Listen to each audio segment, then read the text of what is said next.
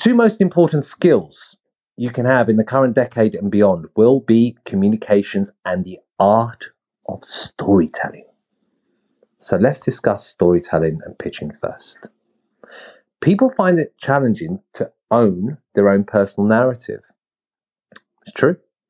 And that's what makes, at times, people bad at pitching. So, for example, when I'm in a room in social audio, or sometimes with a business situation, I like to explain and give an overview of who Johnny Nash is. So I'll say something on the lines of, my name's Johnny Nash. I left the Iran-Iraq war. I came to the UK, couldn't speak a word of English, suffered from an eye defect. And that eye defect was debilitating.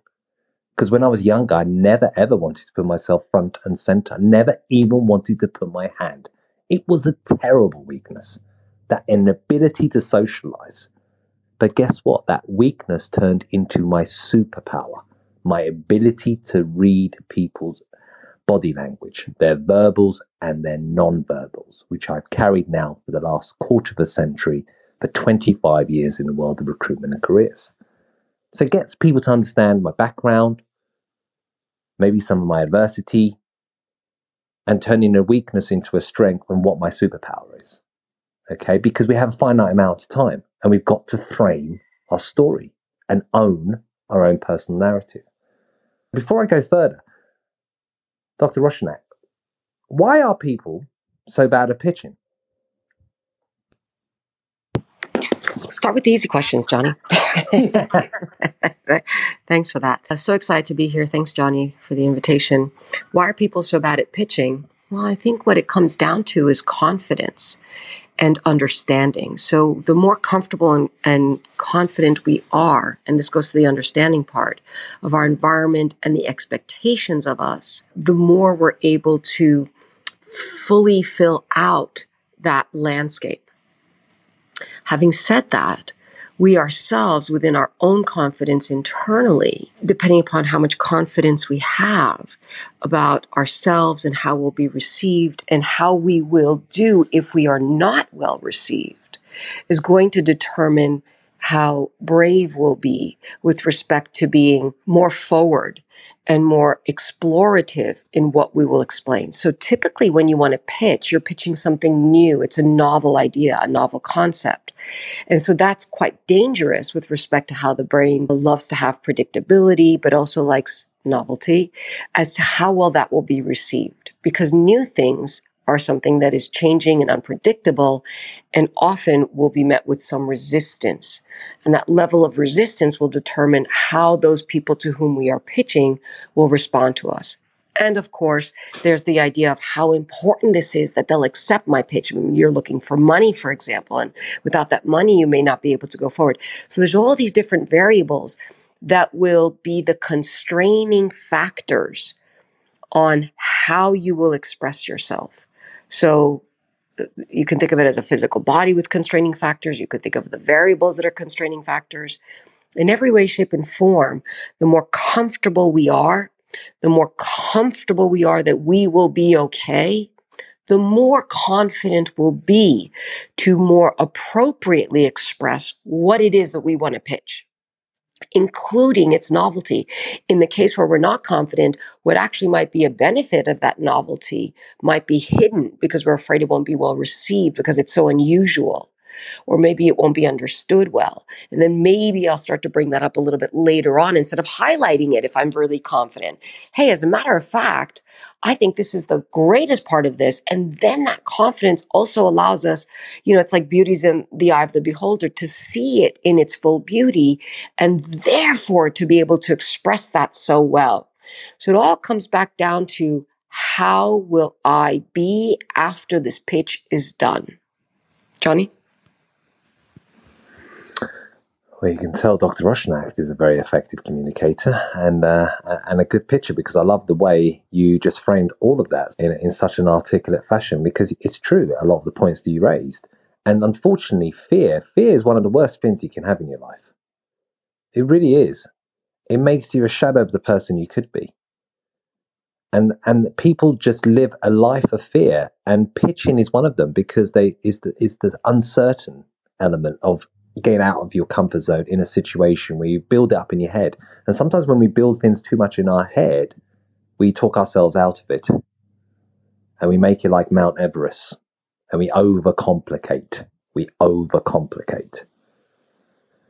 I love those points. So the top 9 most important skills that companies have outlined in the world of business, according to polls, is 9, personable. Dr. Roshanak's personable. If I haven't mentioned, personable is so important because it's something called chemistry. When you're in an interview scenario, there's chemistry with 2 parties sizing each other up. When you're in a collaboration, there's chemistry. When you're forging a new business relationship, there's chemistry. Number 8 is adaptability. Too many people are rigid and concrete when it comes to goal setting. It's really important to have adaptability built in. We live in such uncertain times, and if the pandemic hasn't taught us that, I don't know what will. Number 7 is creativity, that ability to solve problems in a creative fashion. And too many people lock horns in a situation, especially when it comes to negotiation, too intransigent. And in my world, when I'm doing a negotiation, for example, there's something called artistic license, where you try to bridge the gap. You show creativity, very important skill. Social skills, number 6. Sometimes in the pandemic, we might have forgotten some of them because we're all cocooned in our little burrows. We've now all come out. We've discovered the world, partying even. So that's really important. Number 5 is critical thinking, right? Punctuality is a skill. People think, what? Being on time, you'll be amazed how many people aren't on time, right? Number 3 is teamwork. Number 2 is organization.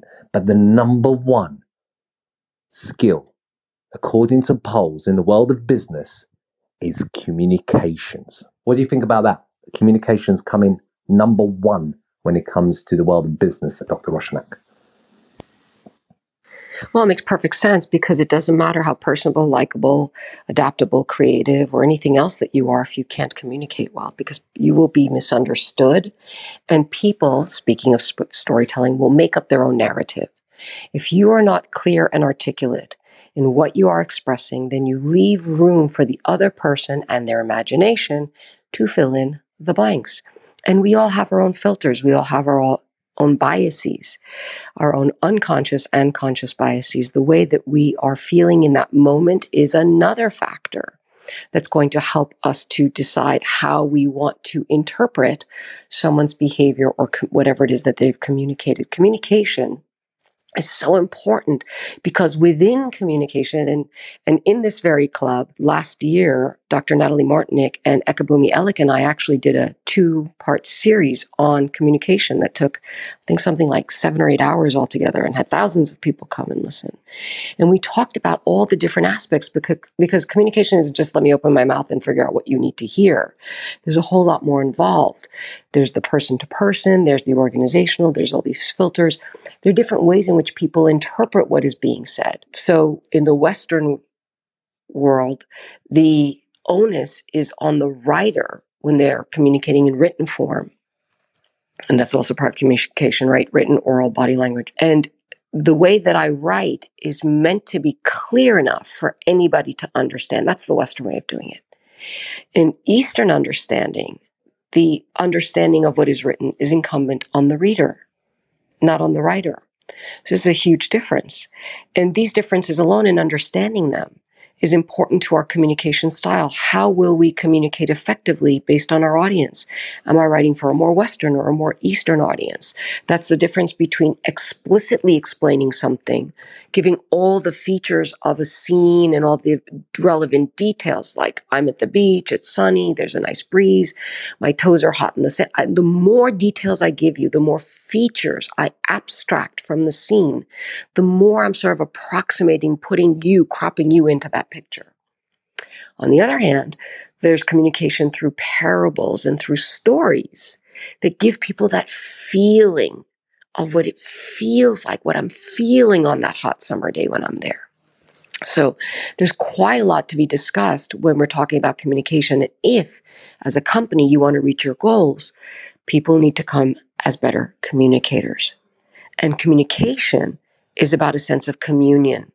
It's a coming together, as I mentioned in the Western and Eastern way of approaching this, of bringing someone to where you are, going to where they are, or finding that place that we go to together. That is the basis of the root word communication, is communion. Johnny? Such good points. Let's Go communicate. ahead. Tell your friends, tell social media. This is a really important conversation. We're talking about how each of us every day lives with other people in our personal and our professional lives. It is very powerful to understand storytelling and communication because it's the very basis of how we interact with each other. And good communication skills enable managers to receive and send negative or heavy messages, right? Without creating frustration and a disruption of trust. And that's really important to keep employees motivated and engaged. When people don't feel like their managers or leaders are actually communicating messages, they get frustrated. Then starts the breakdown of trust. And without trust, you don't have anything, okay? You view everything with suspicion. And what is happening is that people and companies are looking at leaders to communicate regularly their roles and goals. They expect continuous feedback on their work, and they expect to be able to find information that they need in seconds. We live in an age where everything's at the touch of a button. And there's two types of communications. There's direct versus indirect. And direct communications has gotten a bad rap over the years. And the reason being is that people are afraid to say what they mean and mean what they say. And this can be prevalent in the workplace, where anything you say to me, co-worker or an employee, could be taken as offense. So we've gotten to the point where we skirt around the real issues. Why? Because we don't want to hurt someone else's feelings or disturbing the peace, but out of complacency leads bad habits and a fear of being honest to the other person's face. And this only precipitates the issue. It escalates it often into productivity wasters, as we spend all our time going around the problem, yet never getting to the core of it and finding a solution.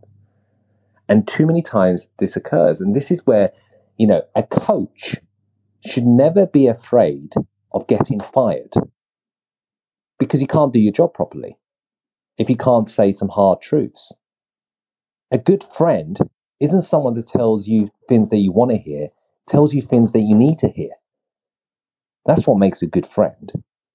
And if we're going to improve and we're going to be more productive, we need to sometimes tell it how it is and not just skirt around and beat around the issue. And that's why sometimes people have said, direct communications, it's gotten a negative kind of vibe to it over the years. But you don't have to be rude. And this is the mistake that people make when they attempt to communicate their feelings directly, is that they may go to the lines of being too blunt, right? And this makes the other person go on the defensive, because guess what happens? He or she puts up their wall. And then the battle commences. The problem is, it no longer becomes a discussion, it becomes now a fight. First, you have to understand it's natural. It's natural for people to put up a defense. If you want to be an effective communicator, you must first disarm your target listener. It's called dismantling the bomb before you decide to go in there and start tinkering with it. And the best way to disarm your listener is by giving him or her a compliment. So, for every critical thing you say, there should be one positive thing before you counteract it in terms of a negative impact of that critique. Secondly, you need to choose your words carefully in terms of making sure that you don't use words that sound critical in your critique, rather than saying, I'm disappointed in you for being lazy, and not pulling your weight. It would be much more effective instead to say things like omitting the words negative or emotional charges such as disappointed. Because why? That will bring about a feeling of guilt, and lazy will bring about a feeling of indignant anger. So it's better to say, first of all, for example, I want to thank you. Thank you for helping me organize the files. You really took the initiative on that. I would like to talk to you about helping me more out on the floor. Sometimes it gets very busy out here and we need all hands on deck. If you do that for me, I would really appreciate it. Lastly, when you bring up a problem, you need to be ready with the solution. If you are not ready with the solution, then ask the target listener to brainstorm with you to find the solution and what that might be. And I would always say to anyone, when you're in this kind of scenario, always end, if you can, on a pleasant note with a polite phrase and even a smile. What would you think about that, Dr. Roshanak? Well, I was trying to flash you to say something because I loved what you were saying and I choked. So excuse me, but I really loved what you said. I'd like to communicate a really important point. I'd like to highlight what you said. So at first you said, excuse me, it's important to disarm the bomb. And you start with something positive and then you go into the negative. Most people have understood that and have practiced that as a, how will I say this politely, a caca sandwich, where you say something nice, you say something negative, and then you say something nice. And that does not go over well, as it turns out.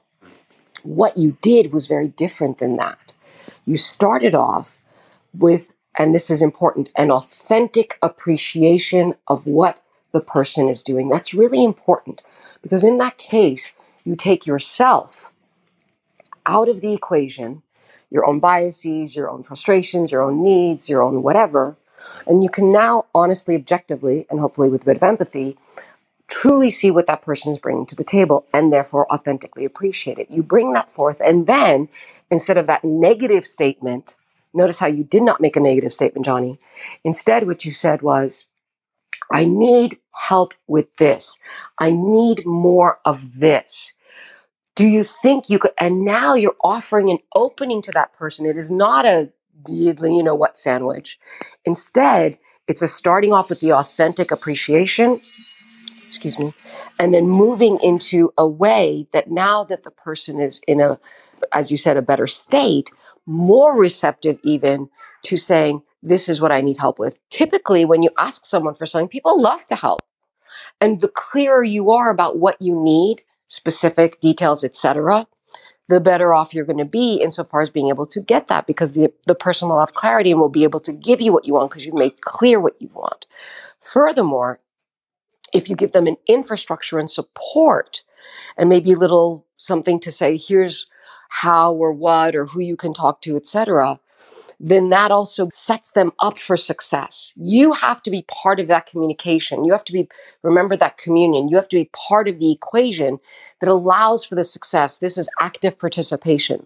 So I really loved what you said, and I thought the important highlight was that it's not a positive, negative, and end on a positive. Nobody likes that sandwich. Instead, it's an authentic appreciation, a request for what you specifically need, and a setting up of that person to succeed at that. So it's a win-win situation. Johnny? Yeah, absolutely beautiful. If we could sum this up, what we're saying here is effective direct communication is number one, start with a compliment. Number two, disarm your target listener. Number three, choose neutral or positively charged words. Avoid negatively charged words. Okay. Number four, be ready with a solution or ask your target listener to brainstorm a solution with you. And then number five, end on a pleasant note with a smile, folks. This kind of communication might take some planning on your behalf, on your part. At times, it might not be an impromptu conversation. And it's a technique that works well if you think ahead of that particular conversation you want to have with someone, especially if it's a little bit more touchy, a little bit more sensitive. Even practice it beforehand. It sounds strange, but you don't want to practice it to death where you feel very reversed, very robotic. People don't want that. Then they won't relate to you so much. And I'm going to hit you with some things now, Dr. Roshanak. Employers who manage to successfully communicate their company's values and business goals to their employees have much lower turnover rates. Do you know that 7% of communication is verbal? What do you think about that? So there's this idea that 7% of communication is verbal and what is the rest of it? Actually, there's quite a large percentage that is after that 7% that is the sound of our voices, which is why social audio has been so powerful. So the ways in which we present ourselves orally carries a significant percentage of information, the cadence, the rhythm, the volume, the intonation, so on and so forth, the pitch. These all carry also very valuable information. And we notice that on the app. We feel how people are. We can tell if they're really present. We can tell if they're in a good mood or a bad mood. You know, you can hear the authenticity in the voice or not, or how dedicated or how much they really know about what they're talking about. Are you really connected to that topic, or are you just sort of saying some things that you've already heard? But that is a very important part. So although we say that 7% of communication is verbal and the rest of it's nonverbal, a significant percentage of information that we get is from the sound of a person's voice. This also is really important as we go into this more digital, technological, virtual age and time, especially with the pandemic, because already we were having some issues with people understanding communication, as I mentioned earlier, written communication through emails. And women tend to use more emojis when they send emails because they're trying to give a better feel. I was thinking earlier when you were talking about emotional intelligence, that's very important about when we communicate how the other person will take what we're saying. Emotional intelligence is a huge part of that equation. But the fact that women tend to use more emojis, for example, in emails is so that because they are more cognizant of whether or not the recipient will receive what they're saying in the way that they intend it. And then now we have also we have video interviewing, right? Not just video conferencing. And so are you in that video able to convey what a person would see in real life? Because as it turns out, according to the research, people tend to receive a more colder version. So if you and I were interviewing, and let's say you were the interviewer and I were the interviewee, then I wouldn't come across as warm and maybe likable as I would in real life, because you can only see part of me and you're not getting enough of the cues that the brain picks up when we are in real life and in physical contact with each other. So there's a way of doing a virtual or a video meeting that allows the recipient to get a little bit more information. One has to be a bit warmer than one would normally be if we were in real life in order to be able to get that information across. Johnny?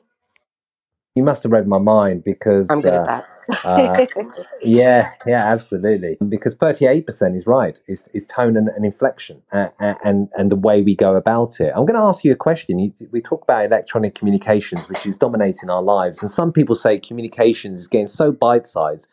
Before we know it, we'll be communicating only in emojis. If you get an email and the person sends you an email and just says Roshanak, no hi, no dear, no anything else, that form of communication, does that come across to you as rude? How would you take that communication? I've come to find that we've moved from dear so-and-so to hi so-and-so to just so-and-so. Personally, I'm not a fan. I'm not. I'm still saying dear quite a lot and hi if we've already had and it's a continuation of a conversation. I personally am not a fan of someone who just uses my name. No, I find it a bit brusque. I agree, because 9 times out of 10, when you read down the email, is usually a telling off, or it's where one person is trying to the higher moral ground about a topic. Very rarely is it something constructive and positive. I take it as being curt. And I always say to anybody, there's no price for manners. I know in this world where people are worried at times when they write things down that they want to keep it as brief and as short as possible for other unintended consequences, or sometimes people are stressed and they're not really paying attention as much as they should be. So they keep it very, very succinct. And people are responding more to that. So if you are writing an email and it's new business, when it comes to text, is keeping no longer than 4 or 5 paragraphs, if that, because people just lose their attention to it. Because we're living in such an era of bombardment of information. People are drowning in information. What they're actually craving for is pearls of wisdom. I think that part of the thing is also being politically correct. Is it appropriate to say dear so and so? So now we say hi. And I disagree with you with respect to the fact that if somebody starts off this email with just my name, that it's going to be something negative or whatever. I think it's just part of it is probably this idea of being as brief and concise and pithy as possible. But I think it's also really important to consider that we are human beings and as such respond to that. We have dehumanized ourselves so much over the last decades, and also in schools, where music isn't important, art isn't important. First of all, music's in the brain. It is very important. I myself am not a musician, but I understand the importance of these sort of softer skills and softer or not hard sciences and not being exactly to the point. And since you're talking about communication and storytelling, is a huge factor of how you speak to other people that will determine how that information will be received. So yes, we are drowning in information, but everybody has time for feeling good. everybody. Everybody has time for something interesting. Everybody has time to connect in a way that makes them feel important, relevant, excited, in the loop, whatever. So I think it's really important for us to remember that we are human beings. And for example, it's now coming up more and more and more, as has been shown through science, that the number one greatest influence on us being happy and successful and having long lives is good, stable relationships. And you're not developing good, stable relationships when you're just going, hey, you, this is what you got to do. Because once the communication breaks down, the relationship starts to break down, whether it's your personal or your professional life. And he makes such good points. And I was thinking about that, whereas a lot of communication, 55% of it is body language. Body language. So many people, when you look at in the world of sport, for example, they try to hide what they're really feeling. If you think about a certain pressure situation, that someone's serving for a set, or they got a match point or a break point in the world of tennis, for example, it's a pivotal aspect of the game. You're not wanting to show your opponent you're nervous, you're stressed, you're trying to show strength, that you're calm, you're collective, you're in charge of your emotions, because it's all about edges. And one opponent is trying to get the edge over the other in a sense, oh, I feel like they're a bit nervous, so I'm going to make sure I'm going to hit the ball continuously back in the rally so that eventually they make a mistake. We spend so much time giving off information without realizing it. And body language is so crucial, because when you look at an interview scenario, if someone is kind of slouched in their chair, or they're kind of very nonchalant in their body language, they're not making good eye contact, all of these are a no-nos. Because people are assessing you. We're human first, and we're social animals. The reason why we have face-to-face meetings or Zoom or video, have you ever thought about the intentionality of it? Is to see your body language, the way you communicate, from the things you wear to what you speak, everything is around the way you're communicating your body language. It's really important.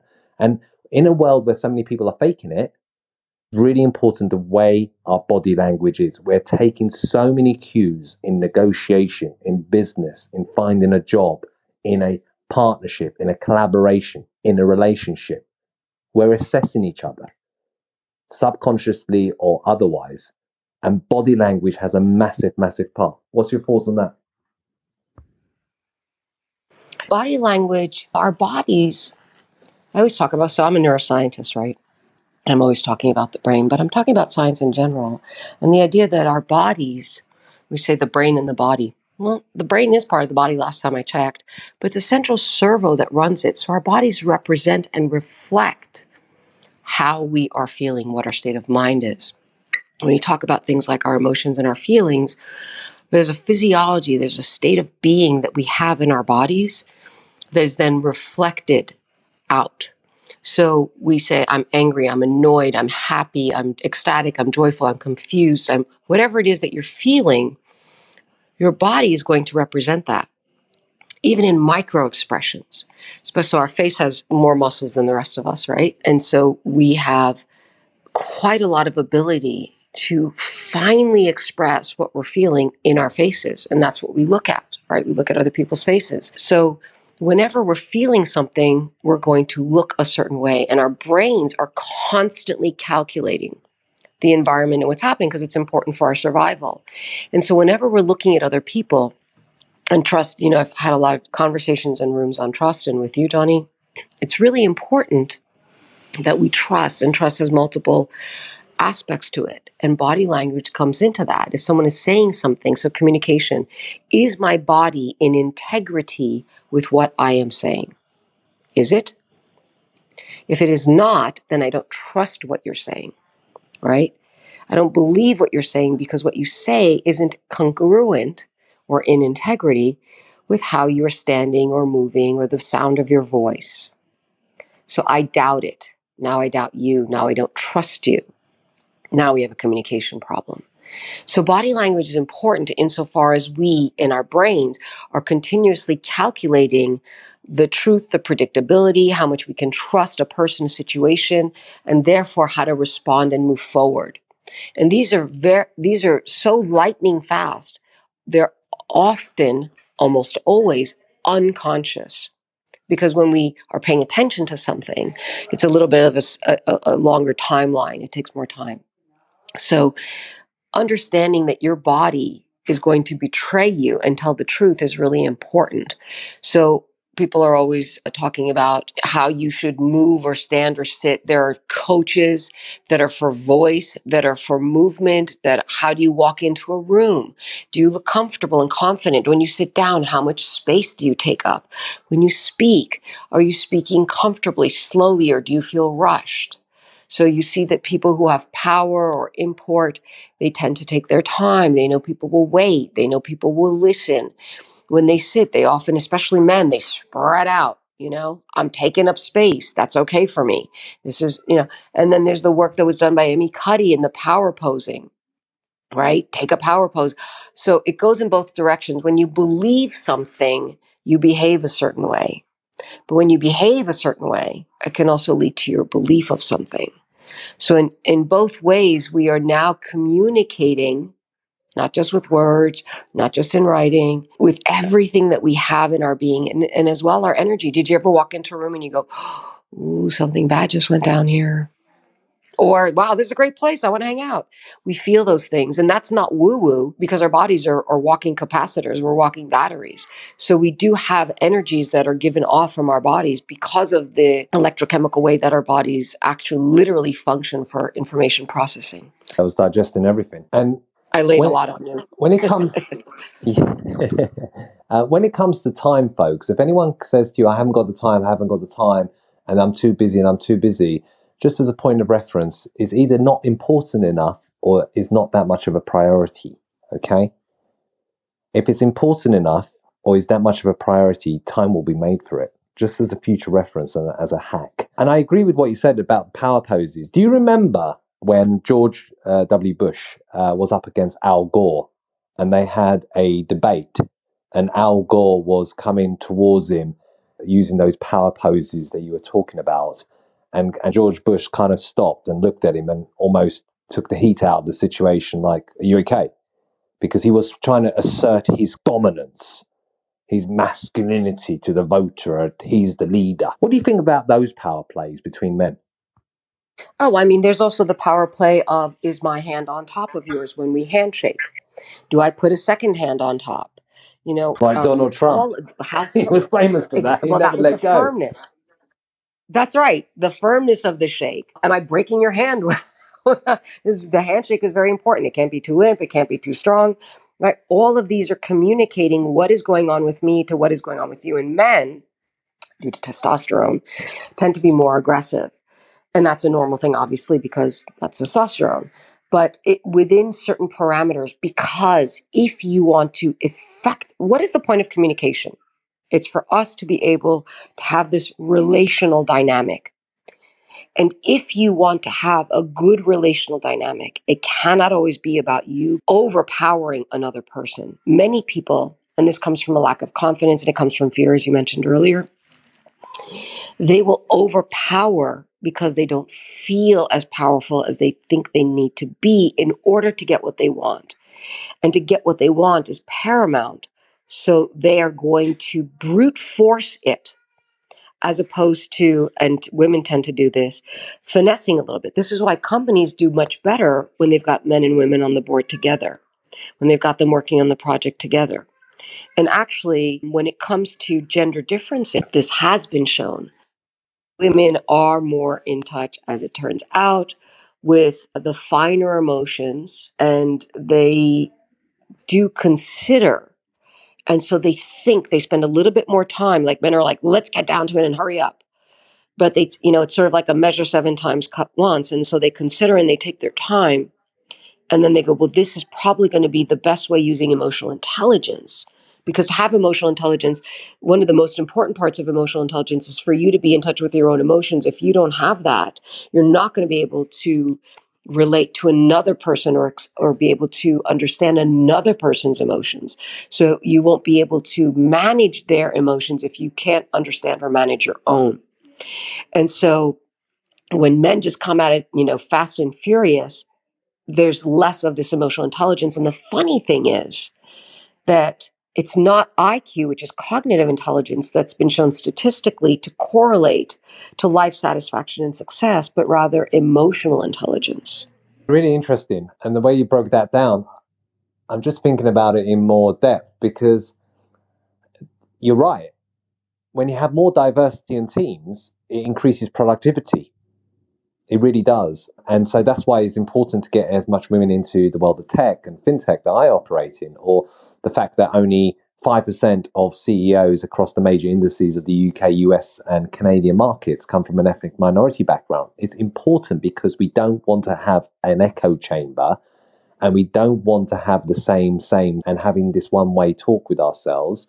And it also enriches the whole experience for both the employee and the employer and brings out the best in people. Study after study showing the more diverse the team, the more productive. And I was just thinking about what you said. Do you think this overpower pose play, it's masking an insecurity, or is it actually really great emotional intelligence by the person doing it because they know it has an effect? So Tony Robbins, when he walks, he's about 7 foot tall almost. He walks with this kind of presence with his chest and dominance as he speaks. His voice is deep. You listen.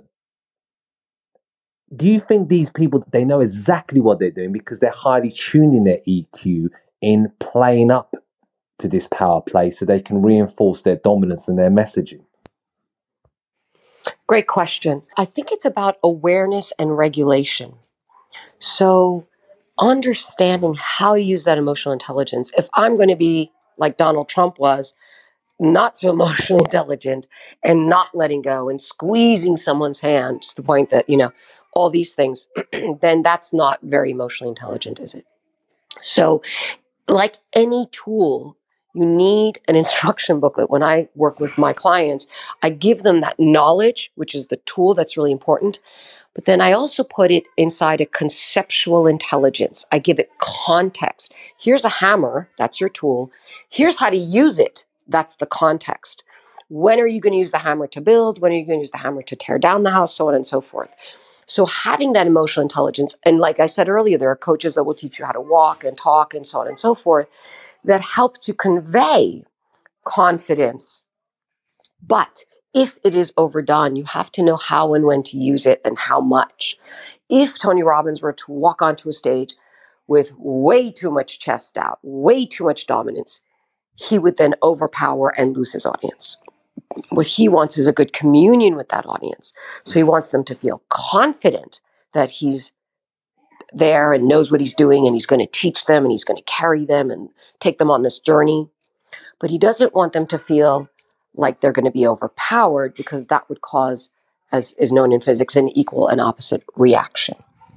So emotional intelligence is not about, I know this and therefore I'm going to use it to overpower you. It's here's the information that I have, that I know what's going on with me, and I can effectively regulate emotions within myself and in others. That's one of the 4 components of emotional intelligence. It's important to know and to feel and to show, but also know how much and when to pull back. You've got to be present. You've got to be attuned. That is the key factor, I think, Johnny. You're right. It's knowing when to turn it on and off and having that filter. And some people don't have that filter. I think they all have in common, they know the importance of body language. Even with Donald Trump, he knows the importance of the body language. So when he saw him previously as president, when he was meeting with the G7, he'd want to be in the front of the line. I think there was a video clip with him pushing one of the leaders away. So he was the dominant one, the leader of the free world. They understood the importance of it. But like you said, others like Tony Robbins or other examples, they know their audience. So they tap into their EQ and then they manage their body language accordingly to whoever they're speaking to. And that is the art. That is an art. So that's why 55%, folks, of communication is body language. Over 80% of Americans think that employee communication is a key factor in creating trust with their employers. I know you touched on this before, but where does trust and communication come into play? Between employee and employer, again, there has to be this awareness and this connection. If you trust someone enough to hire them, That's you're the employer. Then that needs to be continuous as they are now being onboarded and as they're going through their work. One of the other things that I always talk about, we talked about emotional intelligence, is now also spiritual intelligence. You may think, what in the world is that? And also, what does that have to do with this? Well, one of the practices that are involved in spiritual intelligence is mindfulness meditation. In mindfulness meditation, I always talk about this. People go, you lead from the front, you lead from the back, you lead from the middle, and where are you leading from? What happens when you practice mindfulness meditation enough so that you become sort of trait mindful, and this is, again, scientific studies, they show that you become more, and I don't want to use the word resilient, but people love that word, but you become more resistant to the emotional ups and downs, the roller coaster ride, and all the stresses that can come with work. So as you practice mindfulness meditation, you become less reactive. You can maintain your equanimity. And this is really important because then you're able to see and use that emotional intelligence for your team. So if I am now not having that big, we said this in the very beginning of the room, whatever is happening is going to be important in the way that I filter it if you're not communicating it well enough. And part of that filtering is dependent upon in the moment feelings as well. We prime the brain to receive something a certain way. So if I'm in a good place, I'm going to be responding quite differently than if I'm in a bad place. And if I practice this sort of spiritual intelligence, then I can maintain my equanimity. And now I can use my emotional intelligence to see what's going on with you. I'm not so moved by all the things that are going on and all the noise, but I can see more clearly and then make good decisions that are responsive to the situation and not reactive. This also helps to engender trust between employer and employee, because as an employee, I trust that my employer, that my leader, that my team leader, my founder, whatever, really has in mind what I need and how I can best operate. They are leading well, and that allows me to trust them in that position. And trust is the root to most things. So you trust someone fundamentally when you're hiring a person because you trust them to solve your problem. You trust them in terms of the value that they bring. And it's a two-way street. The employee coming on board to a company trusts them in terms of the job opportunity they provide. And it's the same in the world of business. I often say, Dr. Roshanak, and you made so many good points there, that people think that people buy from people. I can like you, but it doesn't mean I'm going to buy from you. In fact, people buy from people because they trust them. They trust them to solve their problem. They've communicated it well enough, and they then trust their credibility behind that communication lines. And it's such an important factor. And that's where I think I'm going to lead on to the next point. And interpersonal skills is such a critical aspect to all of this, because 81% of people in my business, recruitment and careers, 81% of recruiters identify interpersonal skills as important. However, more than 60% of employers say that applicants are not demonstrating sufficient communication and interpersonal skills to be considered for jobs. Now, that comes from a publication called Business Time. So before you even started the race, you're shooting yourself in the foot. Does that come as a surprise to you, Dr. Roshanak? Not really. I think that most people are just now scrambling to survive, and it's hard to thrive when you're just trying to survive. And so when we talk about trust, one of the most important aspects of trust is, can I trust myself? We said this also in the beginning when you were talking about pitching. Do I trust that I'm going to be able to handle whatever comes my way? Do I trust that I'm going to be able to handle the rejection or the challenge or the friction or the whatever is coming? And the less I trust myself, the more disconnected I am with myself, and the more easily I might become overwhelmed. And that's going to be difficult for any team to function well when it's like this. And as a good manager, I'm looking for people who are in a state of connection with themselves, who do trust themselves, who will be able to manage without quickly becoming overwhelmed, right? So again, going back to those spiritual practices and that spiritual intelligence, connecting to the emotional intelligence that then allows us the great context to use our cognitive intelligence. Skills can be learned, right? We talk about growth versus fixed mindset. Yes, I have a certain amount of skill and knowledge and so on and so forth, but I can still learn more. I can still improve. But it's going to be harder for me to change those other sort of softer skills and softer factors. So it becomes really highly prized when we talk about this relationship of the employer-employee and trust and understanding that there's a stability there. We're all looking for stability. Our brains are great at adaptability, and you said that was number 8 of the important qualities for people to have.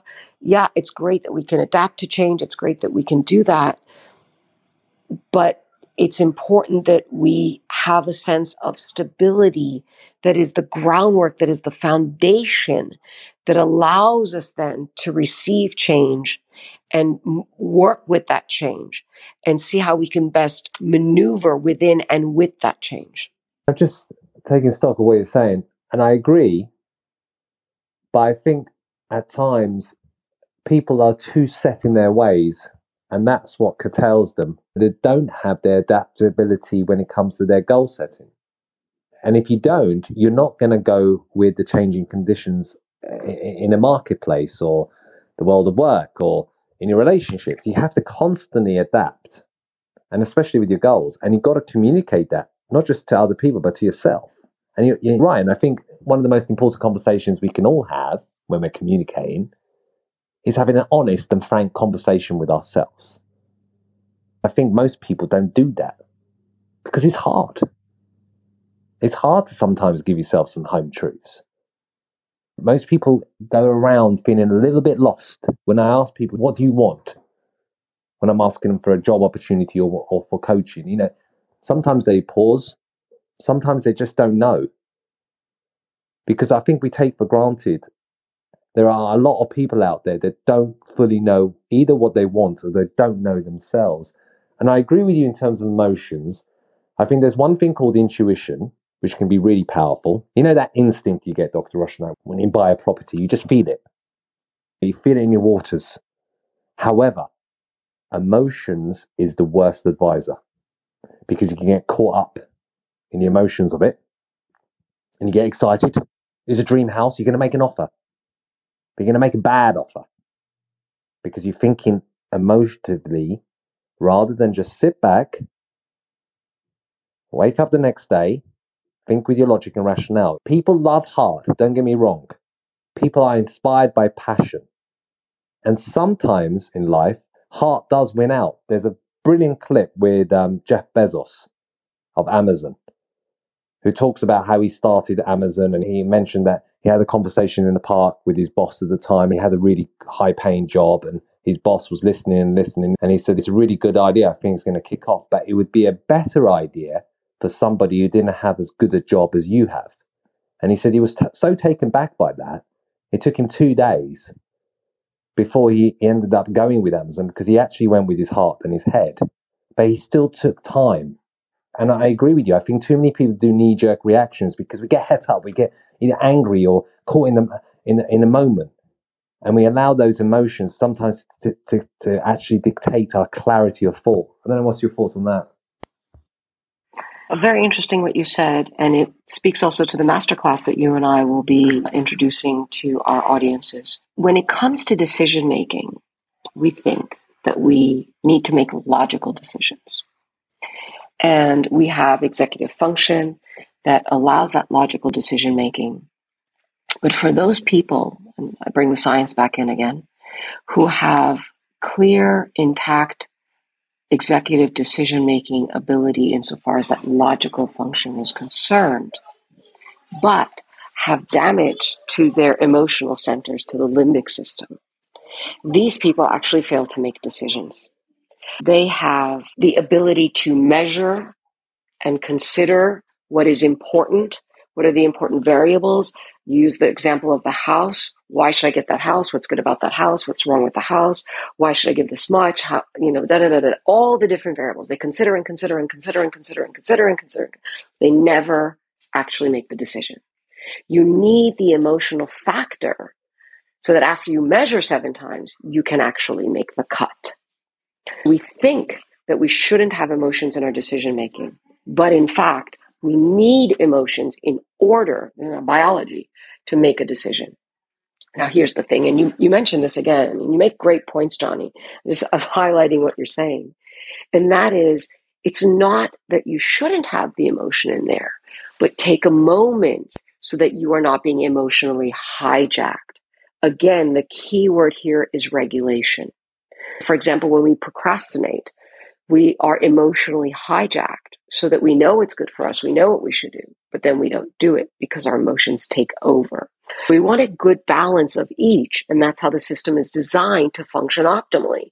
And that's exactly what we want, is that optimal function. When we're talking about making decisions and emotions and things like this, if we think I have to have no emotion in this decision, that's not going to be a good decision. And also not a decision at all, really. And if you are really emotional about it, then you're not taking advantage of the logic and the reason that allows you to make the better decision. So in either way, you would have a disadvantage. Bringing the two together and having that sort of cooling down period so that you can still have your emotions. They don't disappear. They're still going to be around, but that you are now in a better position to have that regulation that balances them, like that 2-day, let me think about this, but then you move forward anyway. And it's a thoughtful, emotional response. Does that make sense, Johnny? It totally does. It's just to press that pause button. We are all guilty, and I especially have been in the past when I was much younger, where I'd get het up and I would fall into that classic knee-jerk reaction when I communicated. And it doesn't serve you well. It really doesn't. I'm going to go on to a next point and welcome Storm to the stage as well. And if you do want to join us, you're more than welcome. And Dr. Roshanak did mention about the masterclass.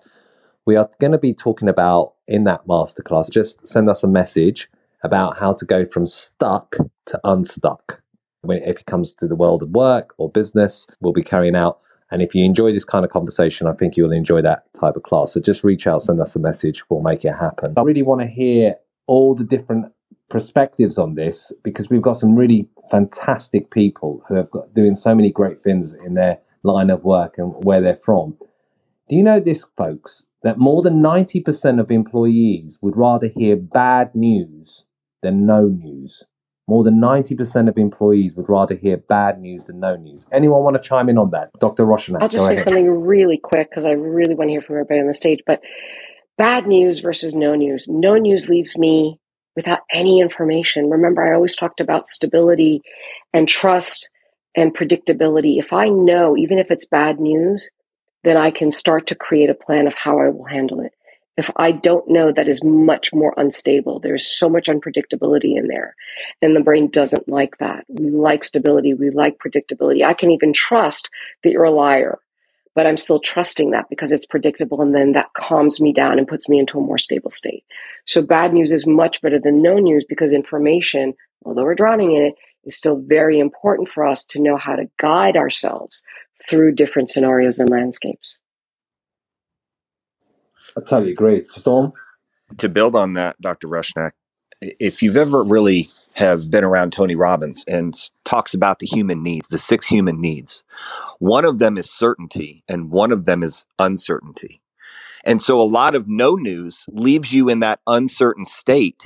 And that is, if it's one of our basic human needs and probably one of our predominant, to get certainty in our life, that can drive somebody crazy. And so at least bad news is you're certain that you know. And the uncertainty is, well, I haven't heard anything. That level of communication or that piece of information, even if it's not so good, you at least know how to get a game plan. And to Dr. Rushnak's point, it's very important that we're able to navigate and deal with the things that come up, because not everything in life is good.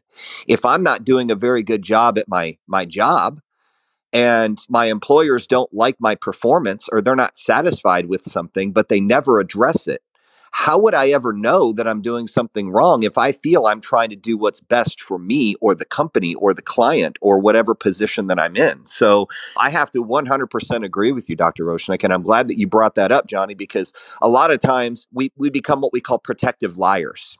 And the protective liar is I don't want to tell my spouse because it's bad news, and I don't want them to think badly of the decision or the choice that I made. And unfortunately, the longer it goes that is withheld, usually the messier it gets when it finally comes out. And typically the truth always has a way of somehow coming out. So appreciate you letting me speak on that, Johnny. Do you think your athleticism and your size has aided you when it comes to the power of words and communications, or has it curtailed you? Because we spoke about this earlier, Dr. Roshanak and I, about examples of power poses when it comes to men and men, and I gave the example of Al Gore and George W. Bush, and they had that debate, and Al Gore was walking around with his arms open, trying to be the alpha male. I would love your insight because of your world where communication comes in and how that whole kind of body language piece affects it or not. I think 100% of it. And for those of you who don't know the background, I was a professional athlete when it came to being a men's physique athlete. So everything had to do with how we were judged on stage with what we presented as our strengths and how we hid our weaknesses. And so a lot of times, if you'll notice, when it comes to sales or when it comes to a relationship, you can tell non-verbally when someone is relaxed and comfortable with someone. And you can also tell when someone is nervous. And I think with sports, what that ended up teaching me is I think sports is a really good microcosm of life lessons. Sports, in my opinion, this is strictly my opinion, so you can't look it up as a fact or Google. I would say sports were designed to fail and allow human beings to understand what an alternative game plan is when they do fail. I have never known the perfect athlete for one sport that dominated the sport since they started to when they finished, if they had any long or length of a career. And I think a great example is Tiger Woods, for example. You might not like golf, but I would say that golf is one of those things to where it's not really about physical ability and how strong you are.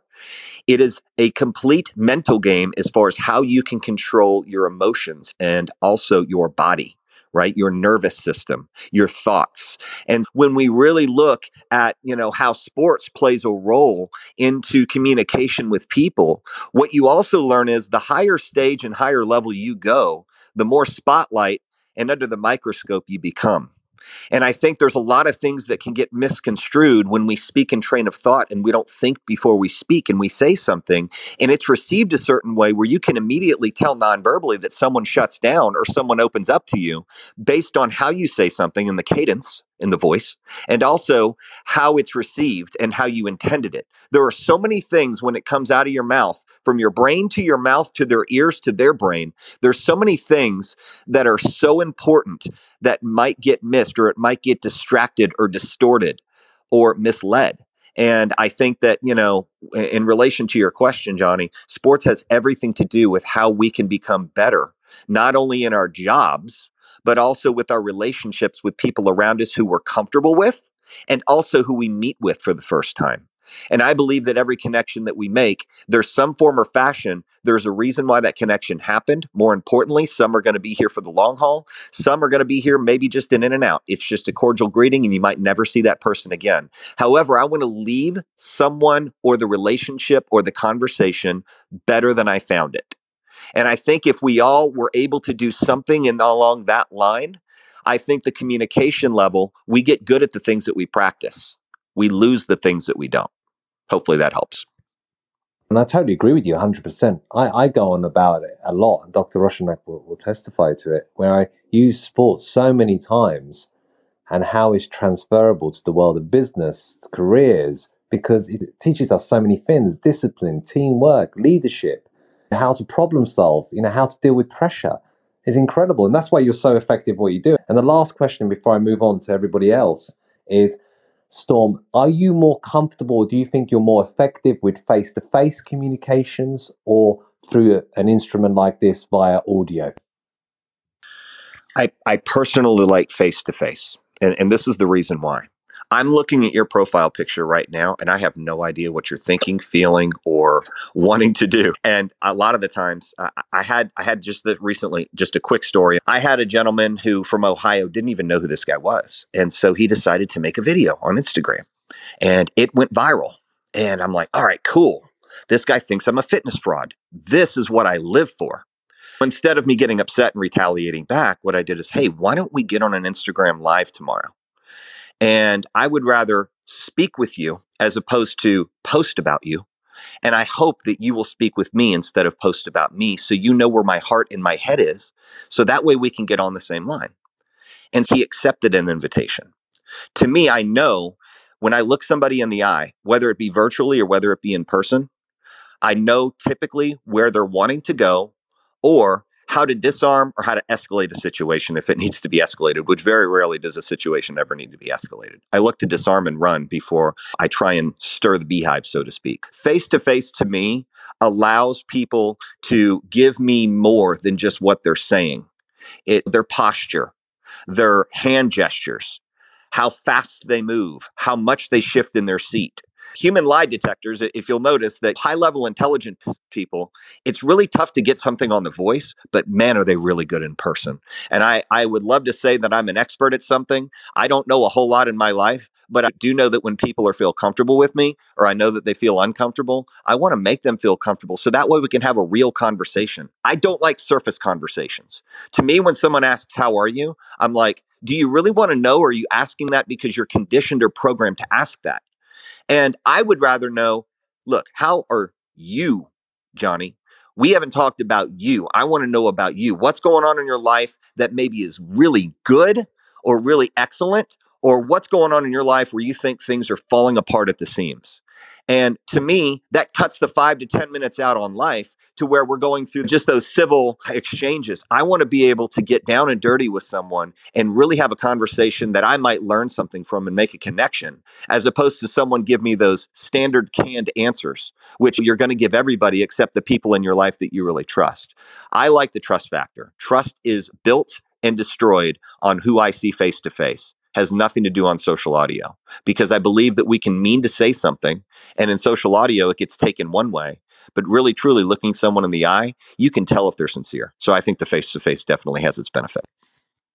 Great points. I think men at times we're good at talking about stuff we've done in terms of positive stuff or the weekend or maybe talking about sport, but we're still very bad at talking about things that hits the core in terms of vulnerability, or when things go wrong. We try to put a mask on it or brave face on it. And I think that's why men disproportionately to have higher rates of suicide. Is actually the number one killer for men under the age of 50. It's really, really important how we communicate our feelings as well as everything else. Jacqueline, welcome to the stage. Dr. Roshanak, do you want to chime in? Yeah, just for 2 seconds, I really appreciate what you said, Storm, but I also want to bring in the cultural factor. I spent some years in Germany and in the US and probably the UK and many parts of the world. Hi, how you doing? I'm good.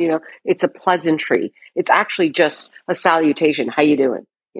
Nobody's waiting for an answer. They'd be shocked if you started to. But in Germany, when you say to someone, how are you doing? You better have time to stop and wait, because they will answer you in detail. You're so right. And that's another really important point. Culturally plays a massive part in communications. The way you communicate to someone in Saudi, because I do business all over the world, is very different to, say, how you communicate to someone in Sweden. You have to have that emotional intelligence, Dr. Roshanak said, in terms of understanding who your audience are and understanding the kind of idiosyncrasies that go with it, subtle kind of cultural dynamics. Is it rude to act in a certain way? Is it rude to even handshake with someone? Or is there a certain custom in doing things? Or is it perceived as wrong in terms of being too pushy, too aggressive? Here in the West, we can be quite like, we want it now, sense of urgency. And we can be a little bit aggressive. Whereas there is that kind of saying, mañana, with certain kind of stereotypes. Don't always play out truth, but there's a different pace. There's also a different type of subtle cultural dynamics that come in play that affects our communications. And that's where EQ comes in massively. Jacqueline, I know you and Dr. Roshanak do a lot of stuff together. Over to you. Thank you for bringing this up, because I think this is probably one of the most important skills that people are not developing, both in companies, but we see this in school as well. We see more and more children that are not learning what are considered soft skills in communication and understanding how they can effectively work together and communicate with each other, not only through their words, but through all of the things that you've been saying, including body language and how they're communicating with their eyes and how they're communicating with their words.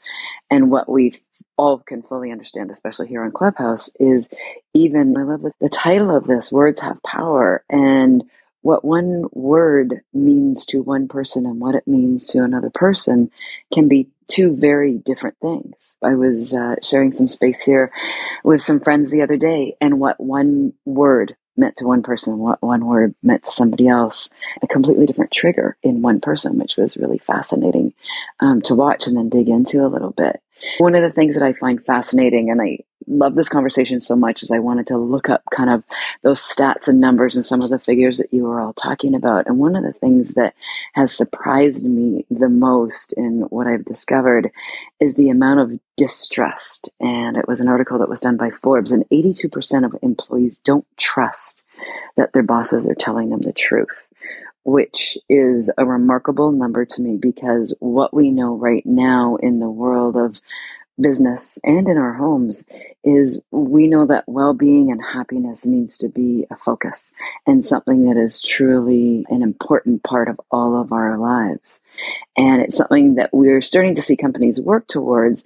But if we don't even have trust in what our leaders are saying to us, that astounds me. So I have a question for all of you. And Storm, I know you'd be a great contributor to this, and anyone else on the stage right now, is, what are those key 3 or 5 top things that we can make a list of? What are those key things that not only can we talk about today that will really help everyone here look more closely at the importance of communication skills? What are those top 5 things that we can do to start implementing in our lives right now? But how we can do this not only at a business level, but also in our homes, with our families, with our friends. What are those 3 or 5 things that we can start implementing today that will start to make a difference with our own communication skills, and also help increase and be part of that trust that we have with people, which ultimately increases our happiness, our well-being, and understanding and communication with each other in the world? Because that's where I think there's so much downfall right now, is that trust in every aspect, in our news media outlets, in our communication and authenticity, even with each other on this platform. So thank you, everyone. And I'd love to come up with some actual practical tips that the people can take home today. I'm going to give one. I know Storm hit his mic, and that's listening. Listening is one of the most important aspects of communication.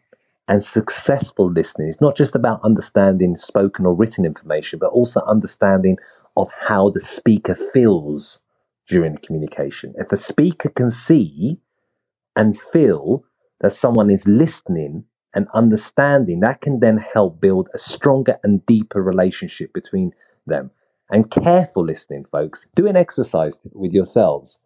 If you ask the question to a lot of people, do you have good listening skills? They'll say yes. But you'll be amazed when you actually do a listening exercise, how many things you actually miss.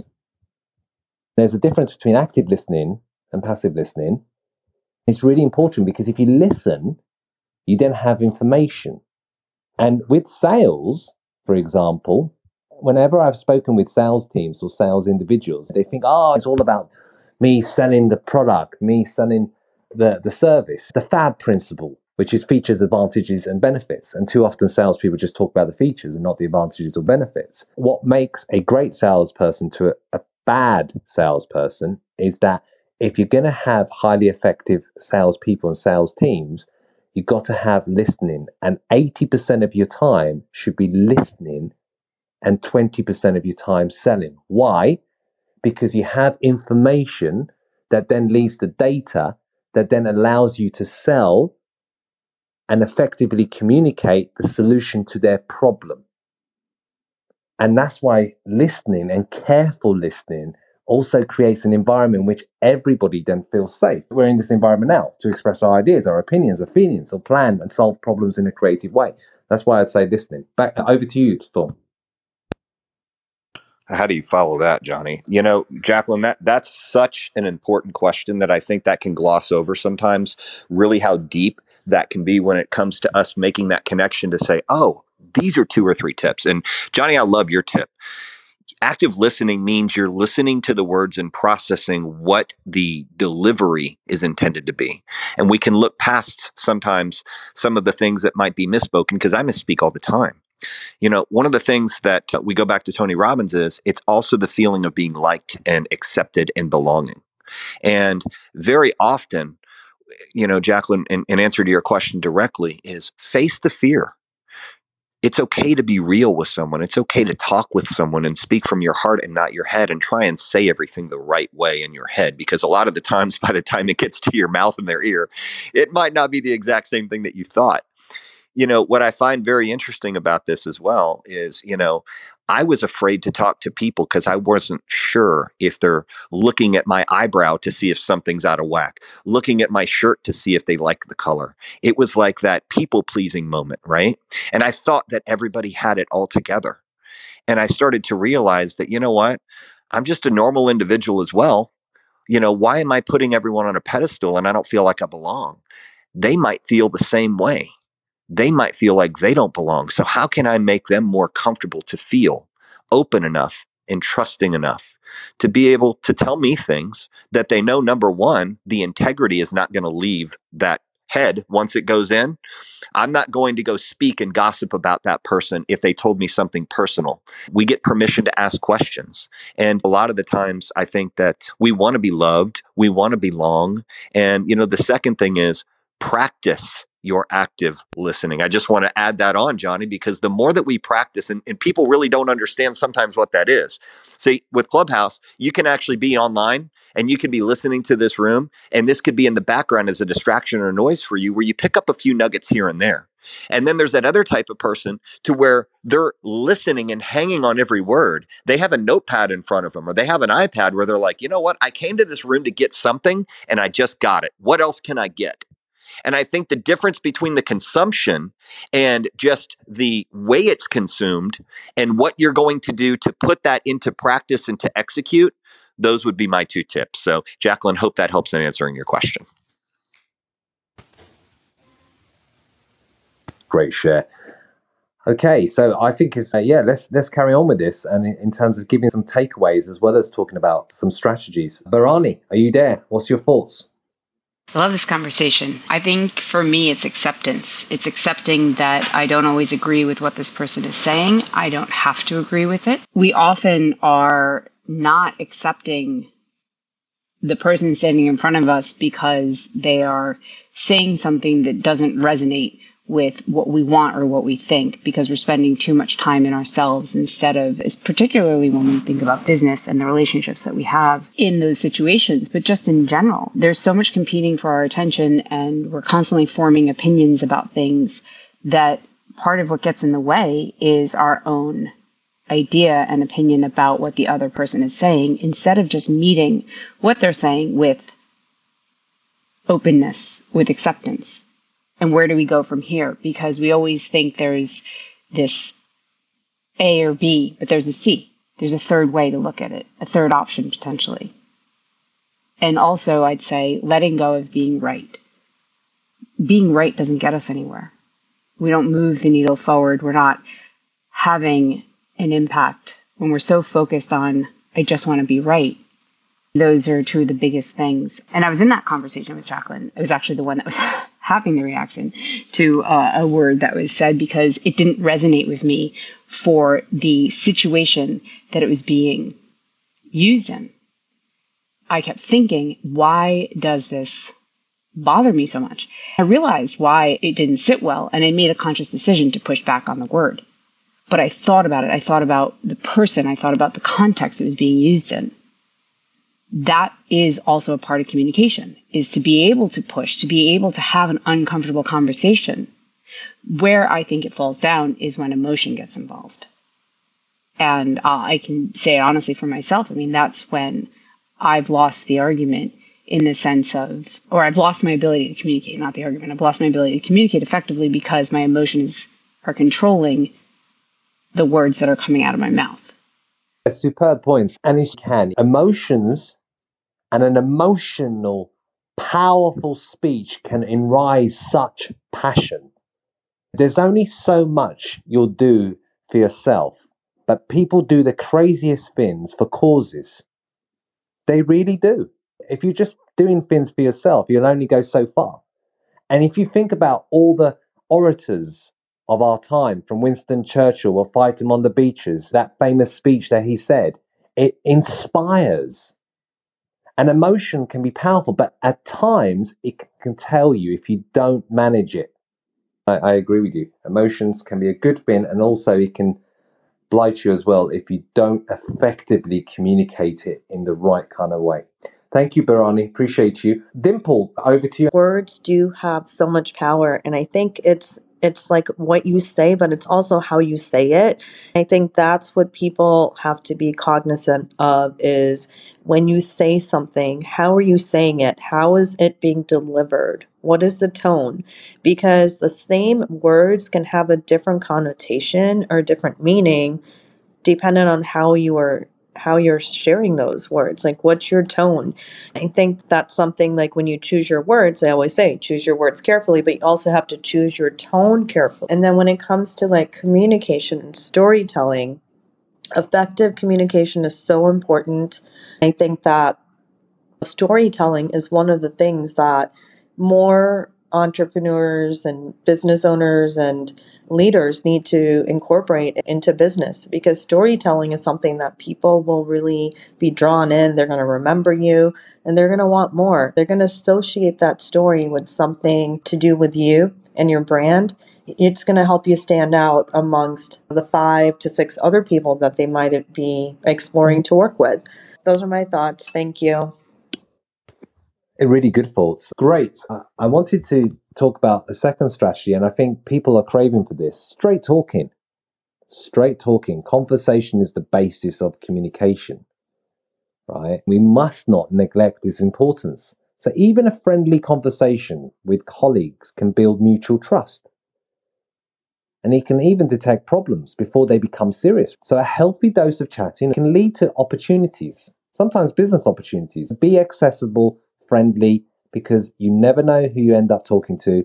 And people appreciate straight talking more than ever before. I really do believe that. I think it's really important because, as you said, we talked about it before, bad news is better than no news. The more that we have the opportunity to connect with each other, number one, that builds trust, because it also builds the rapport, the understanding, where someone's coming from. So even if they're not specifically communicating or articulating something in the moment, because you have had some history, you're already able to put context. Context is so important. We talked about that. How do we put things in context, and what is the correct context in which to put something?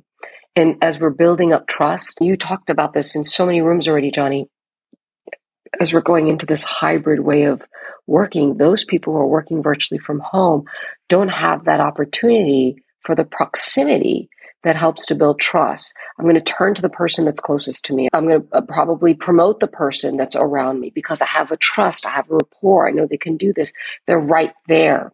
And there is something to that physically being present and being able to connect. And also, as Storm was saying, looking into someone's eyes, having them be right there when something quickly comes up. It's much faster, it's immediate, and there is this more powerful connection. And also, just to be real neuroscientific about it, physically, when we touch each other, there is the bonding hormone of oxytocin that gets released. And that causes us to bond together. That brings us closer together. And I'm always going to go with the devil I know. Yeah, such great points. Linda?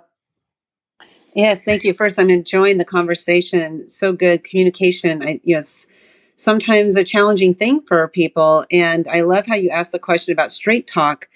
I spent so many years of my life scared to talk straight talk because I had this tremendous fear of judgment, and it controlled my every word and that would come out of my mouth. And like Storm mentioned, people pleaser. I was the ultimate people pleaser. Definitely my picture was in the dictionary when you looked it up. And straight talk was something that I had to learn to do. It was through no longer being fearful of what people would think of me that I was able to move into that place of straight talk. And I'll just share a short story is I've been with my husband by that time, it had been 29 years.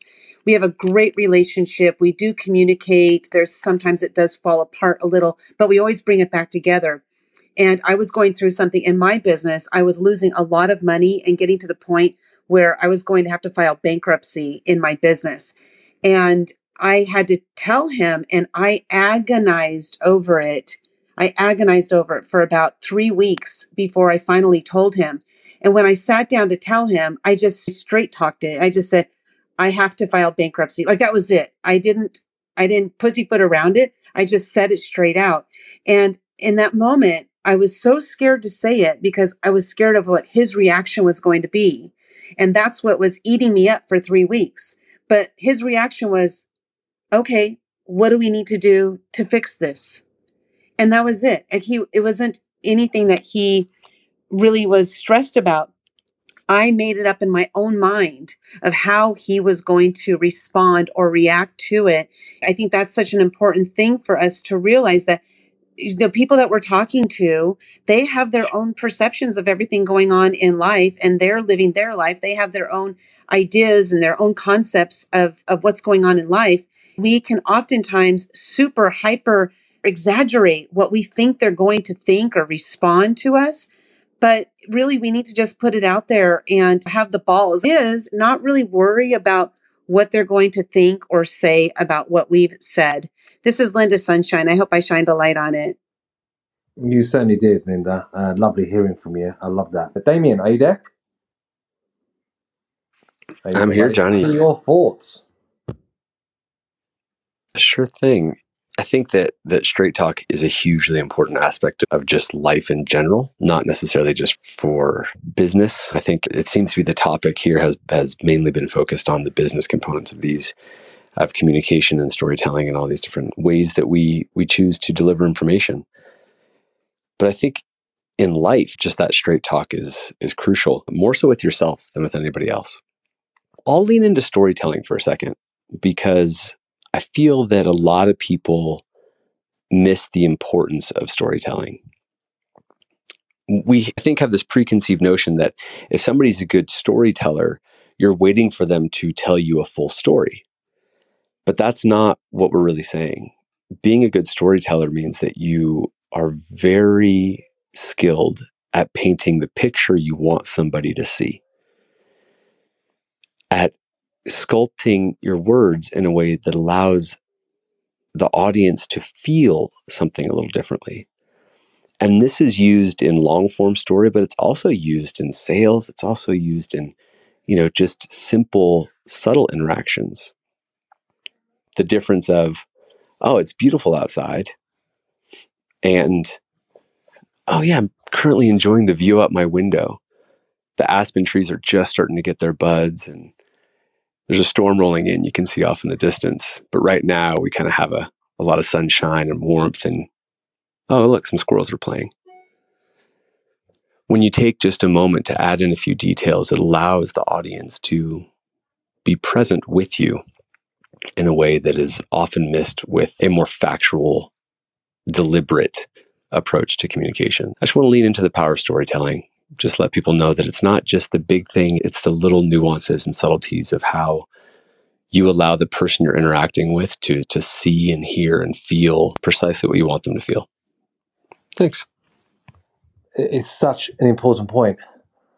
And I go on about this a lot, because if you don't own your own personal narrative and you're not able to articulate your story, you're going to struggle in so many aspects.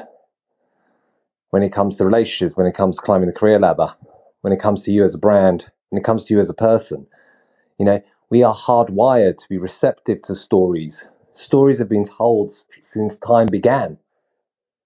You look at the caves, you look at the hieroglyphics, everything in terms of communications. It's really important, folks. And the good news is we can all be better at it. We really can. And a lot of it's mindset or a confidence spin. We feel, I'm not a good storyteller.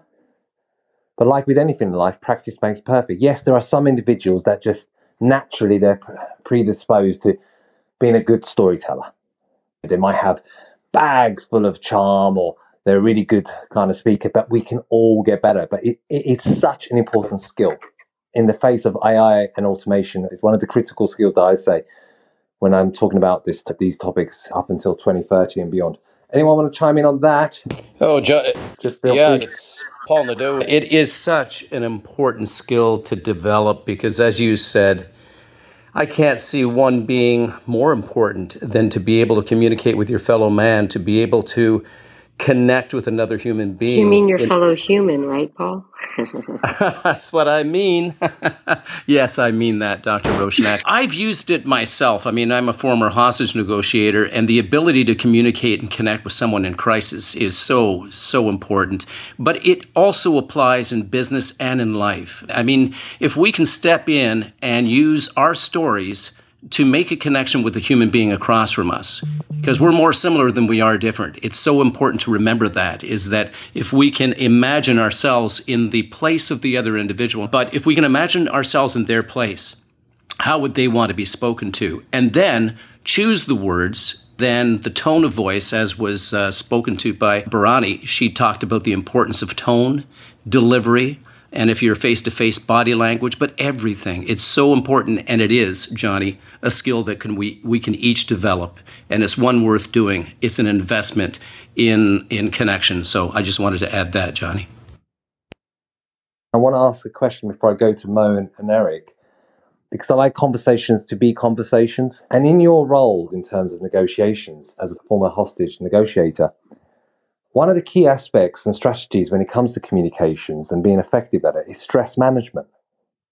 And Dr. Roshanak has spoken about stress in other rooms in terms of stress can actually be very useful and can actually aid you in your work in small quantities. I wanted to ask you a question. What was your ability to manage stress one of your superpowers in being effective when you're coming to what you were doing in terms of hostage negotiations? Yes, it was, Johnny. It's such an important thing. Imagine if a hostage taking was not planned, if it wasn't done for a particular motive, money or some type of bargaining chip, if it was done on a spur of the moment where the criminal just their situation just started to break apart and they felt trapped, so they grabbed somebody as a bargaining chip. You can imagine what they're going through. And they're not hearing the first part of my conversation because all they're hearing is the sound of their heart beating loudly and the voices in their head telling them that they're messed up, that they can't get out of this. And so to be able to manage those few moments, all they're going to hear is they're going to hear broken language from me.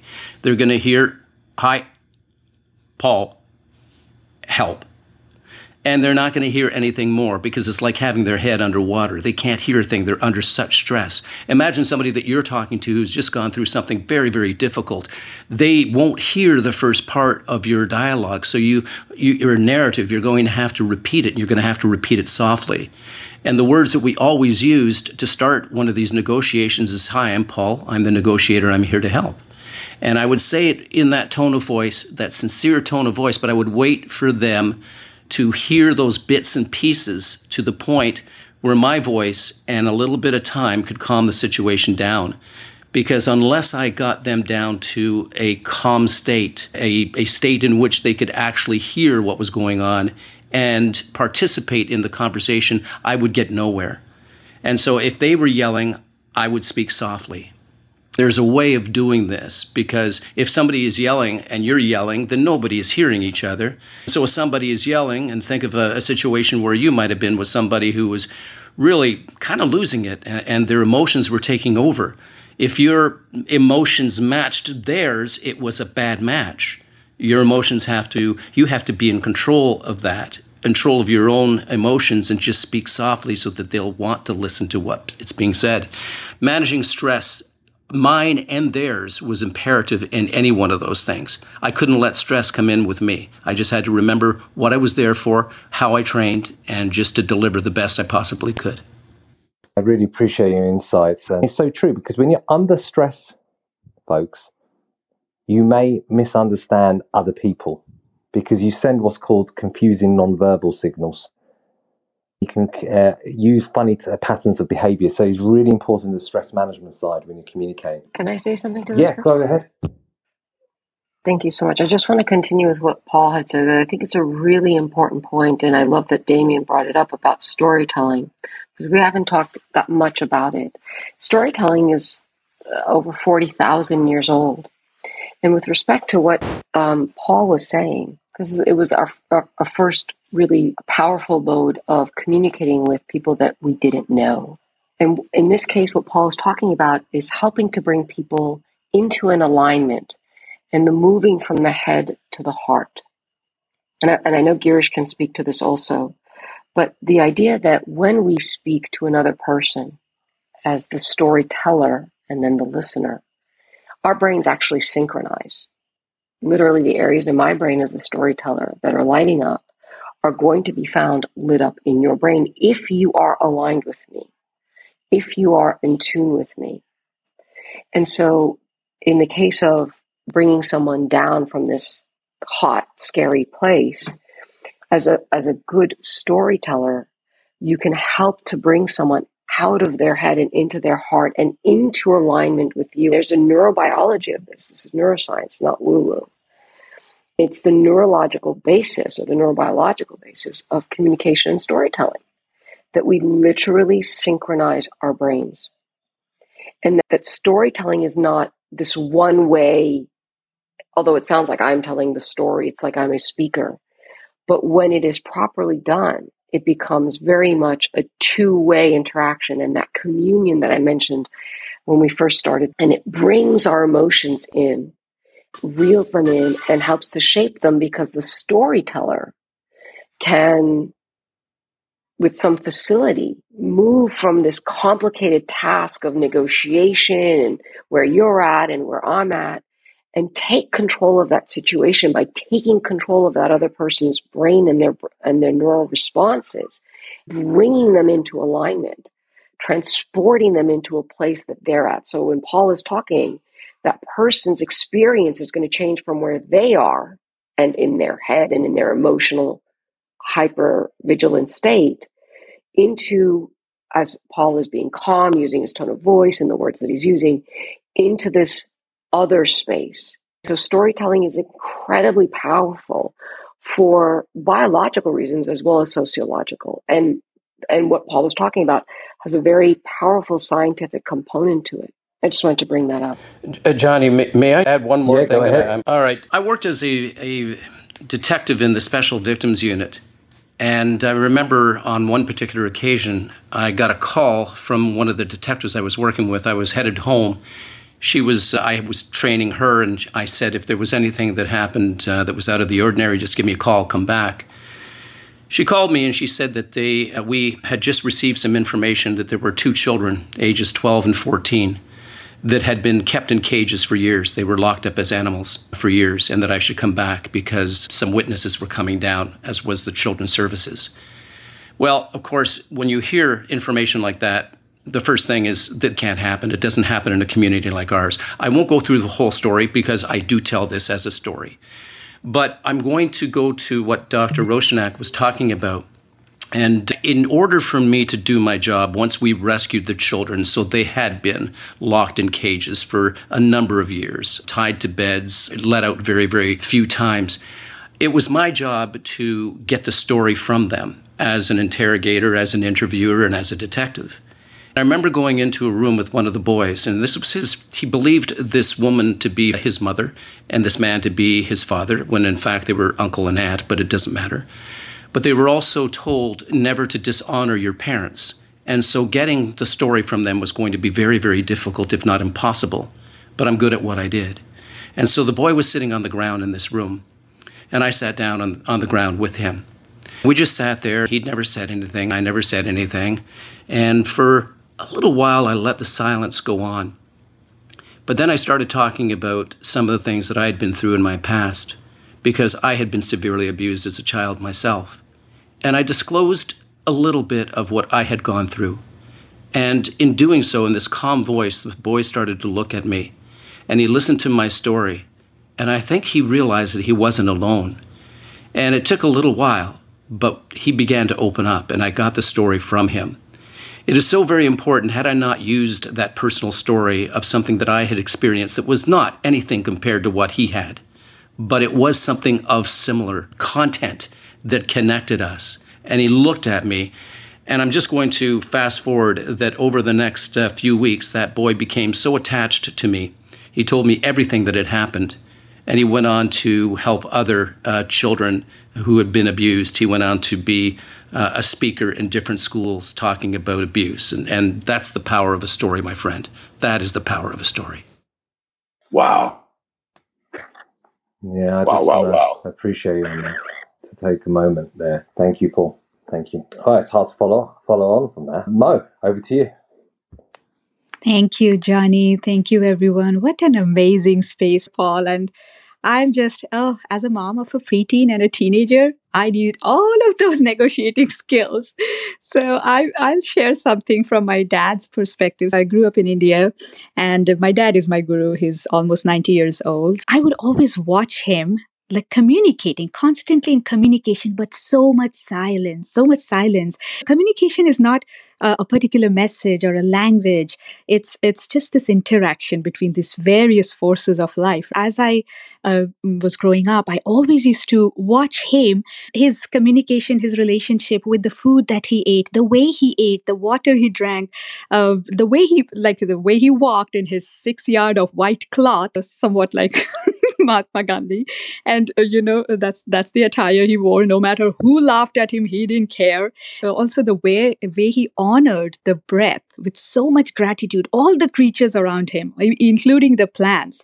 Everything seemed to be working for him in spite of all the challenges, the calm that he has, even till today, the pillar of strength that he always, for me and my sister, it's just so inspiring to me. So again, some people, have seen that life constantly cooperates, but with other people, sometimes it feels like everything is going against him. And I think that all comes down to communication. If we hold ourselves just like an absolute individual, it's like we are moving away from sanity.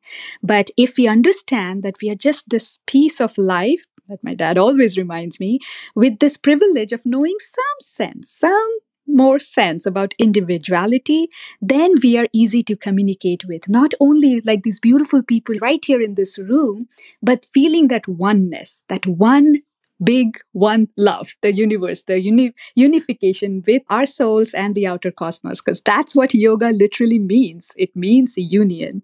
I think the more we are aware of that, like always weeds do take place. So for me, coming into these rooms, being with these beautiful people over here, my brothers and sisters, it's weeding out and those gentle reminders that serve me to help me in my role of being a parent, a leader, in my business, whatever it is. Because in my opinion, yes, people have walked the path and they have also laid the rules, the ground. But then there's always more to learn. We can continue to keep growing. That's my humble take on this. This is Mo with those energy circles around. Thank you, Mo. And you can tell by the communication style of Mo the energy she gives off. It's true, though. You feel it. And that's where you have to still be in tune with that emotional intelligence. And that's why the power of social audio is so strong. The second to meeting someone, you can tell so much about a person by their voice. Thank you, Mo. Eric, over to you. It's great to see everybody. The topic here to me is just so critically important. It brings me to the thought where you talked about a couple of different things, just a few stepping stones, and then a question I think I want to present back to the moderators and to you guys. The straight talk piece, I thought I was very successful in straight talk. I found that self-reflecting, what I've realized my own style is, I'm not getting my point across, or I'm not understanding the other person. It's in being effective and really connecting the way that I want to, beyond whatever the effort might be that I'm talking about. Just being able to connect with other humans at a meaningful level. This storytelling Dr. Rowe touched back on there was right, that the human race in recorded time, we're storytellers. That's the only reason we have history, is because we're storytellers. The different philosophies anchor to that. But here comes, I guess, my question to dial in. I was really moved by Paul there as well. Made me think of Chris Voss and the books that I have on my rotation around marketing and things. Never Split the Difference. But it's more about, for me, I come to spaces and I'm looking at them differently. People are not even seeing what I'm seeing, and I think part of that is in the caring enough to be listening better. Here's my question, because there's so much here to touch on. How do we frame? How do we manage How do we take actions around space and place that is only spiraling faster and faster, whether it be publicly, and it makes me think about the distrust that you guys touched on, government, politics, business partners, etc. And those are the things that seem to be the obvious, blinking red lights. But how do we manage and to insulate? I don't know if I'm going to get the right word, so I hope that you'll tweak on my thought here, but to insulate ourselves and allow us to move forward day in and day out, so that my very emotional self that gives me the superpower that I have, along with a little bit of an ADHD, I think, so that we're not derailed, and into these time wasting distractions and what those can be in the wrong context with the wrong people that are just there for the drama, or in the day to day where we are trying too hard, where to let it go. I'm not connecting. I keep talking. I keep trying, and I'm making it worse when my intention is not that, but my intentions may not be the only thing that's important. How do we know when to let things go?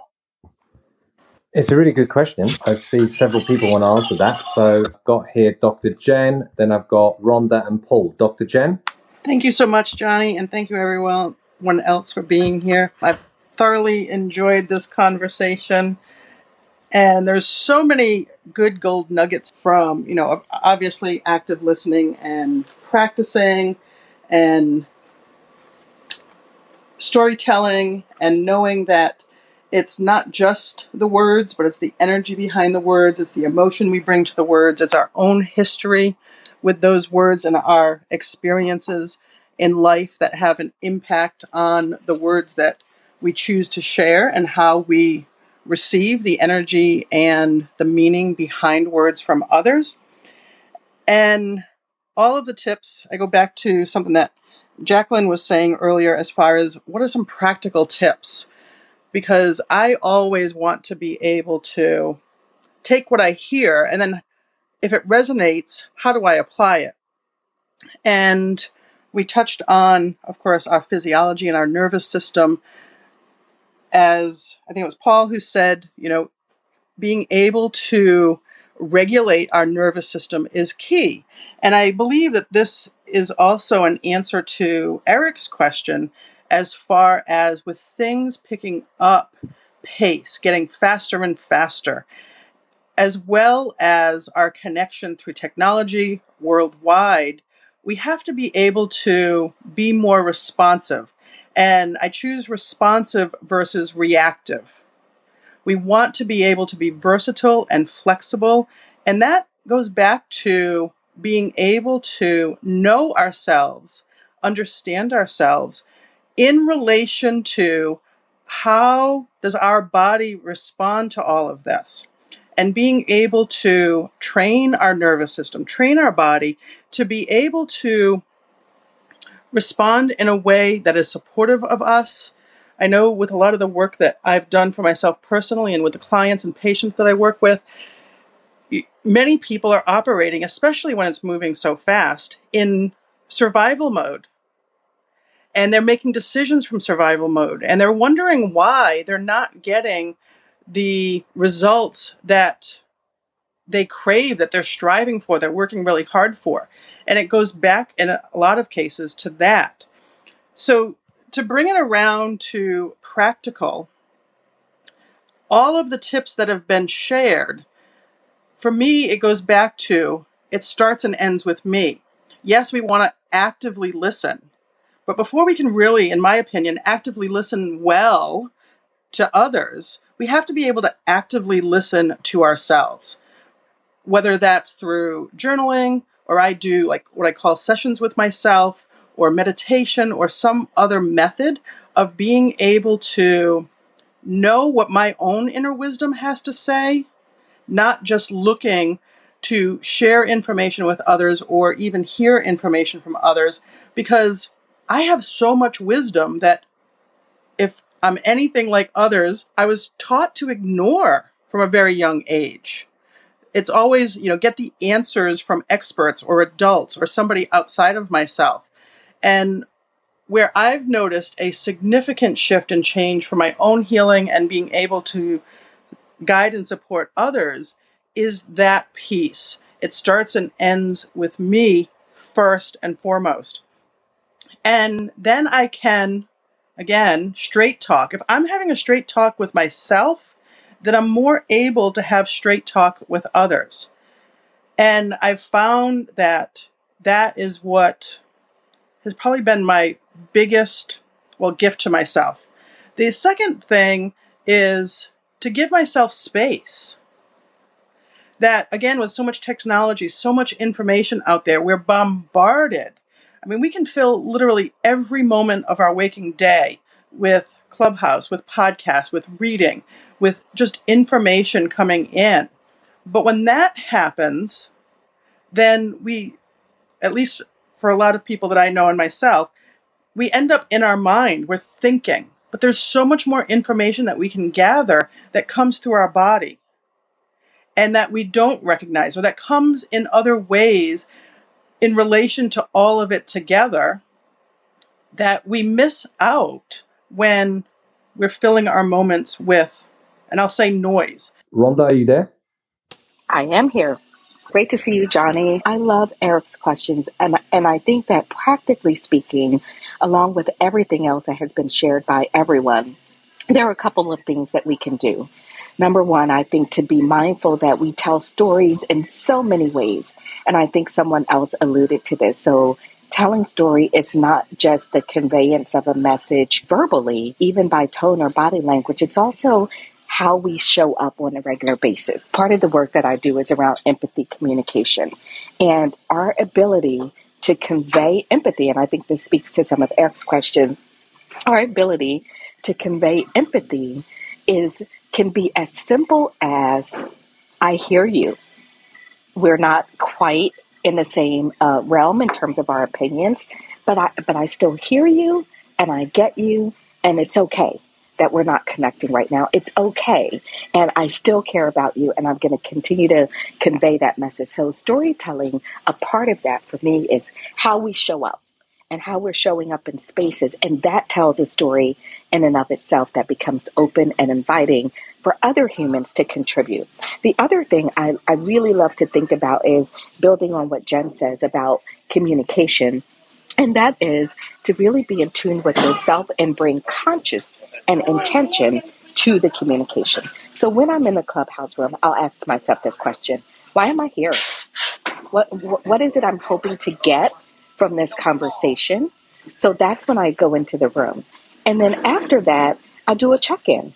Am I getting that? How am I feeling? Do I feel like this is a valuable conversation that is serving me, or where I am in service of others, right? And so I do that regularly, particularly in spaces like Instagram, Clubhouse, and it'll pull me back. I've done it where I start asking that question and I say, no, not right now. This is not the time for me to be here. So that's my little self-check that I use practically. And then the last thing, and I'll end with this, I teach a technique called outcomes-based communication. Feedback is 365 all around us. So one of the ways that I become a bit of a communication chameleon is by seeing my audience, hearing my audience, and understanding them. Based on the feedback that they're giving me, I begin to adjust a bit. Perfect example, I'm doing a workshop tomorrow in Cherokee, Iowa. I've got to dial in to that audience. I've got to see what is my feedback, because based on that, I can continue down my way of communicating, which might be straight talk or whatever else we might want to call it. But if that's not working, that's where we go to outcomes-based communication. What's the outcome that you're hoping to achieve? And then who do you need to be as a communicator in order to get there? Thank you so much. I love that perspective. And that's what we're talking about, some tips and guidance as well as pointers. I'm going to go to Paul, and then I'm going to bring into the conversation Serhab, who founded the Human Behavior Club, which reached 700,000 members, everybody. Paul, over to you. Thank you so much, and congratulations, Sohaib. What a wonderful accomplishment that is. I really applaud you. Wow, this is a topic, the Eric question is a topic that needs unpacking, but it could take hours to unpack because there are so many different levels to it. I'm just going to add a few things. I think that in this society, especially today, we are taking things far too personally. When something is said to us, we internalize it, we become emotional over it, and we allow what's being said to us to really take over. In my acting career, when I first went out to do some auditions or whatever, and I was rejected for whatever reason, and just imagine dating when you're told, no, I don't want to see you for the second date. We all take that personally, and then we start putting ourselves down. With all the information that's going on out there, we tend to do the same thing. If people don't think our way, we might take it personally. And why do we do that? One of the reasons that we do that is we don't think critically. We don't access that critical thinking component that is available to each and every one of us. Sometimes we have to question what's being said to us. Sometimes we have to reflect and we have to ask questions. Where is this information coming from? Or why do you feel that way? And why are we taking things so personally? Two people standing in front of me. One is a complete stranger, looks at me and says, you're a dirty, ugly, no good for nothing loser. And I'm going to look at that person and go, well, thanks for your opinion, but everybody's entitled to it. Thanks very much. Then I have my daughter saying the same thing. Now I have a choice. I have a choice to react or respond. And the problem is so many of us are prepared to react and not respond.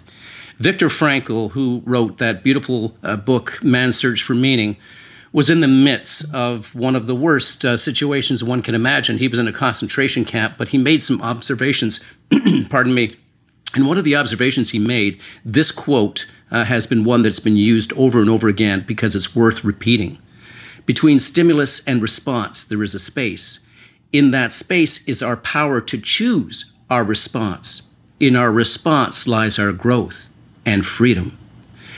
The problem is many of us are first reactors. We're not first responders.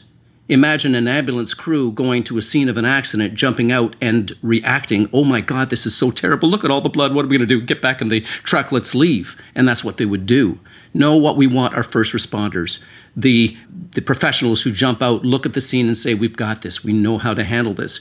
We have to be our first responders when it comes to communication out there. We can't accept everything on face value, and we can't take everything so personally.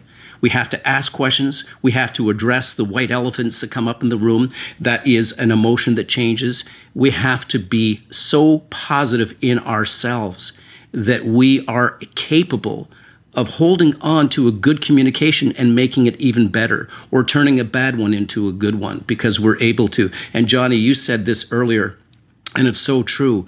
You can learn to become a good communicator. But first, I would encourage everybody to look into critical thinking. There's a book by Scott Lovell out there on critical thinking. It's worth reading, and we have to question the things that come up. We can't take things so personally anymore. We just have to remember that our voice is as important as everybody else's voice out there. Thanks, Paul. Johnny, I was just going to, 2 seconds. Yeah, go ahead, Rhonda. I just wanted to add to Paul. So, Paul, I love the analogy of the responders. As a clinician myself, I would just add this piece that even first responders were taught to respond. And I feel like that's a bit of where we're missing the boat here, is that early enough, we don't teach each other how to respond. And so then we go into automatic reaction mode. Words have power, and communications. How does that play out in the health sector? Excellent question, Johnny. So communication in health is actually, with the med school I went to, communication was kind of the focal point of our teaching, even more so than actually learning the physiology and anatomy itself. Because when you're communicating with patients, the ultimate thing is how they leave feeling your room. And they have to have understood, A, what you've told them, often in a situation where you're telling them about a treatment or a disease. So it can be a situation in which they're fearful, so you have to understand they may not be completely listening to or comprehending what you're saying because of those emotions. It becomes essential that healthcare professionals, doctors, nurses are really good communicators, because if you have to deliver bad news, for example, you want to be able to hear that in a way that isn't as conducive to you being traumatized in that sense, because no one wants to hear they have a certain condition, A, B, or C. But a master communicator can really help make that person feel comfortable in that scenario and be there to support them. So when they do go through those changes in feelings, when they hear such news, they can help to kind of bounce back or have some type of hope. Words are very powerful when it comes to healthcare.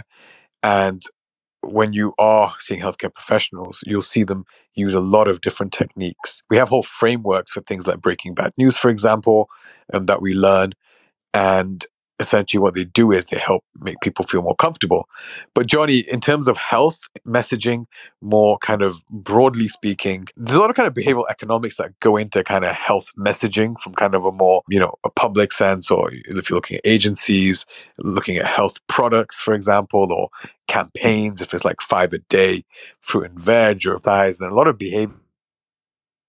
In the UK, they use the nudge theory, and the nudge theory was kind of coined by Taylor. You can read his books, The Father of Behavioral Economics.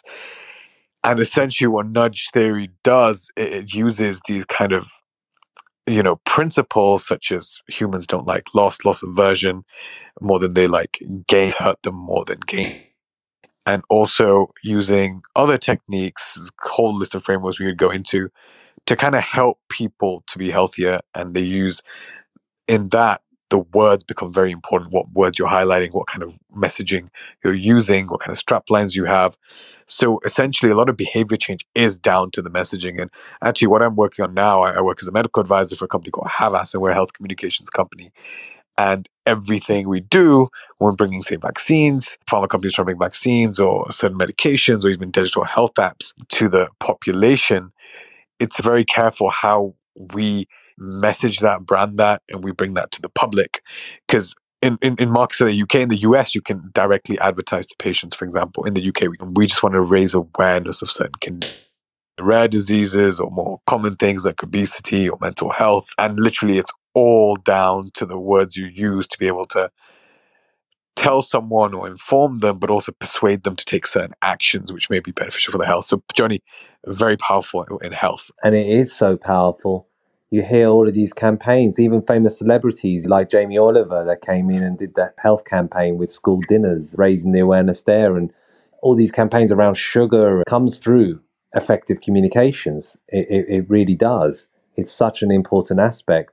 Do you think, Sahab, that the health sector, or say the NHS, which is our national health service here in the UK for our American cousins, do you think they've embraced technology when it comes to communications effectively and have now understood the importance of that, like social media, digital communicating?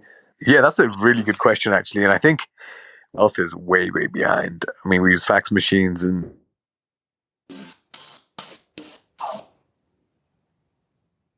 Snapchat, TikTok, various communication channels. I mean, so your audience essentially is not on traditional advertising or messaging has been. Now we're all online, right? The internet has evolved. Even we're thinking of things like Web3, the metaverse.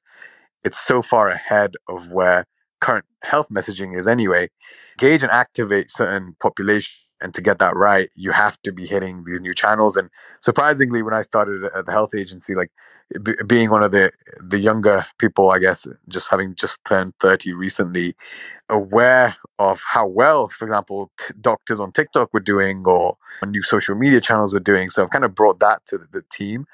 And the engagement is just so much higher with an online audience when you're kind of adaptive pretty quickly, because tech moves pretty quickly. I mean, we have so many new platforms coming out every single day. And definitely here in the UK, there's just definitely not adapted that. Hopefully we move towards that. I think the wing, etc. And more broadly in America as well. I know California and Silicon Valley, but does it really penetrate through to the rest of the country or states? I'm not too sure. But yeah, for health now, we are seeing a surge of kind of consumer health companies, and we are seeing people taking care of their health and being aware what their numbers mean when it comes to like glucose, when it comes to kind of heart rate. And I guess companies like Whoop and 8Sleep, the ones I work with, really are helping that happen. They're a bit pricey right now, but hopefully over time, as we know with technology, we have that curve where things get democratized and the price comes rapidly down after 5 to 10 years. So hopefully we move towards that. And yeah, definitely a need for change there. Thank you for your insights. Really, really enjoyed that. I'm going to move on to Robert, my great friend and someone where we're trying to change the world of recruitment and careers and end career misery. 85% of people are unhappy in their jobs, and creating a community where you're in the top 15%. Hence the Recruitment and Careers Club podcast, hence the Recruitment and Careers newsletter that we've got on LinkedIn. But I'm going to ask you two questions. I'm going to be greedy here, Rob. First question is, I've asked about the health sector. What about the legal sector and communications? How in tune are they with the latest modes of communications and where they're at, and your observation? Because Robert is the most followed legal recruiter in the world in terms of recruitment and a content creator. So I'd love to hear your insights on that. And then I'm going to ask a second question cheekily afterwards. Are you there, Rob? Well, thank you very much for the kind introduction, Johnny. I think you're right. As you mentioned, I do a lot of work with lawyers, and lawyers are fantastic at one thing, which is knowing the law. And this is not necessarily every lawyer, but sometimes the delivery of that can perhaps not be in the best way to the recipients of that. I've been on the receiving end myself, Johnny. You know, I've dealt with a lot of corporate lawyers for corporate transactions. And I think some of the communication that they use is legalese. And I think the art of really successful communication is actually being able to showcase your knowledge, but in very simplistic form, so the end receiver can receive that message and understand it very, very clearly. So I think lawyers are still behind the curve with that in the delivery of their legal services. I still feel like sometimes they overcomplicate in a way to perhaps shine that they are these experts and thought leaders that they are. And of course, that's wonderful. You want to put your trust and know that you have the best legal representation in whichever services you're looking to instruct. But I think sometimes they forget that the average person on the street who's not legally qualified, who doesn't understand all the technicalities, needs to understand just the basic nuances of what the legal language is so they can make more informed decisions. I know a lot of frustrations from clients is, I just wish I could get a simple understanding of what that clause means so then I can be best advised. I still think there's a way to go with the legal profession to really get up to speed with that. There is a lot of tech that is emerging now, Johnny. There's things called OneNDA and various AI and algorithms and various things that are coming through, not at the speed of the likes of the fintech world, which you're well accustomed to, but I do hope it will improve, because I think one thing I'm passionate about is more access to justice generally, and it's something we talk a lot about on the Legally Speaking podcast, and what more we can do to give access to people to more professional support and legal services. And secondly is making sure that people really understand the legal representations and the clauses that are being sort of put into these contracts so they know what they're getting into. Because I can tell you,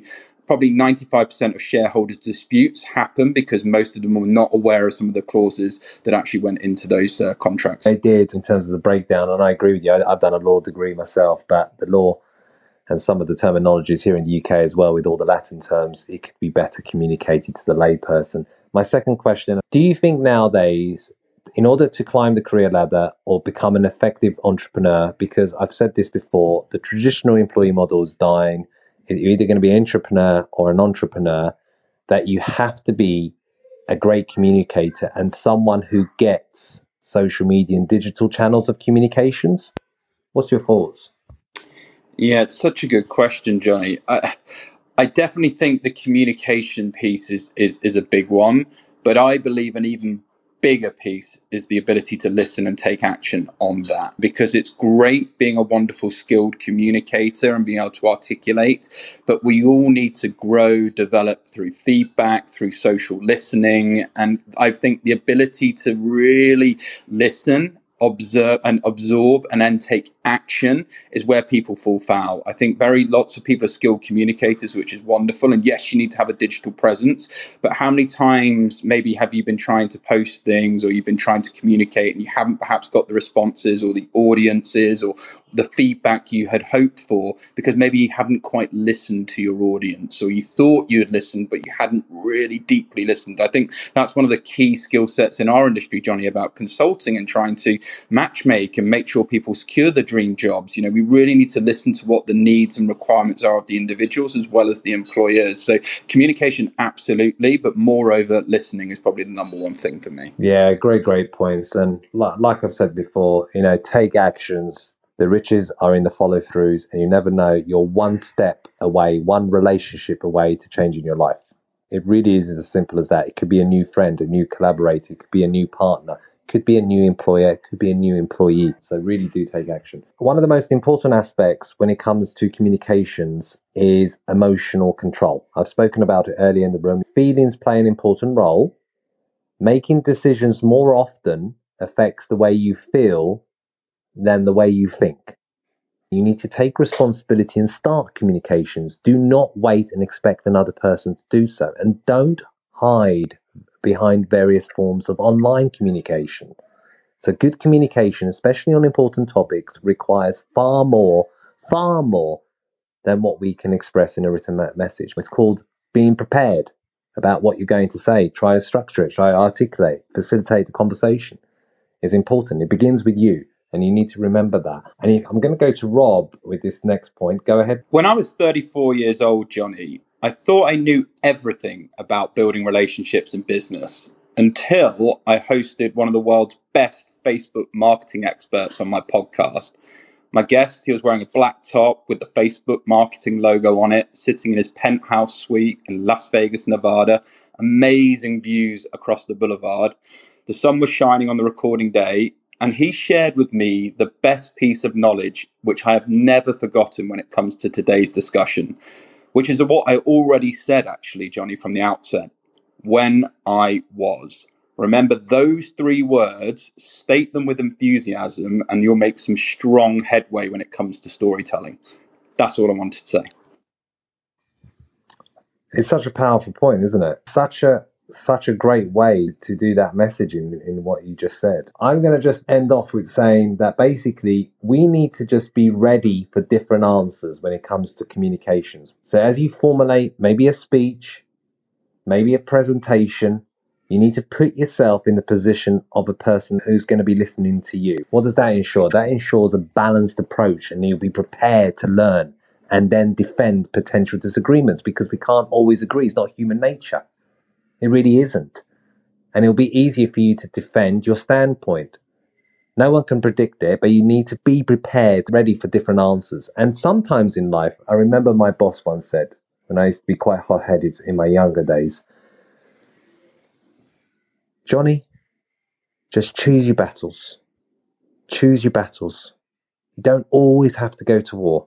And sometimes we have to realize that when it comes to communications. We have to keep our emotions in control, try to put ourselves in the position of others. It's hard because we're human first, but we need to choose our battles when it comes to communications, because sometimes that knee-jerk reaction is the worst reaction. Johnny, one thing I would just say is practice makes perfect. You know, none of us are unfortunately perfect, but by taking more action, really trying to implement some of the things that you've heard today, you'll definitely take some steps forward in terms of improving communication and storytelling. So just wanted to really stress that point. And I know it's something you're super passionate about, Johnny, as well. You're right, Rob. You know, just don't be afraid to ask for help in anything in life. You know, sometimes pride can sabotage success. And if you want to work on things like communications or storytelling, don't be afraid to ask. But in order to ask, you need to do the follow through. You need to develop the relationship. You need to take it offline. My friend, listening to you today has been stellar. Just wanted to add a couple of things to the conversation here because it's been so rich. We really do have the ability to communicate well, but it takes work for some of us who may not have the skills. But as Johnny said earlier, we can develop those skills. We can learn how to be good communicators. We've heard about the importance of choosing our words, of using the tone of our voice, our body language, and also the importance of active listening, because active listening is not a passive act. It takes work. Here's something I would like to leave the floor with. Is that Sidney Poitier wrote this book, I think it's called The Measure of a Man. And in it, he says, when two people get together and start to walk, one of them sets the pace that they will walk at. So be the person who sets the pace in your communication. By that, I mean, set the tone. If you are a speaker, bring in the energy that you want to see in that room. If you're a public speaker, bring in that energy that you want the whole room to light up with. And just remember, too, to understand your audience and to really put yourself in the shoes of your audience, especially if it is a situation in which you're doing a business deal or it's an intimate or personal situation. Imagine what that person must be going through, what they must be thinking, and then shift the conversation that way. Don't be afraid to open up and just ask questions, as was said before too. The importance of exploratory dialogue and not making assumptions is so vital to effective communication. Johnny, thank you so much. Robert, what a great share. Sohab, thank you so much. And everybody else here who has been contributors, I really appreciated this conversation. Thank you, Paul. You, the audience, without this, none of social audio can happen. So never take you for granted. Always appreciate you.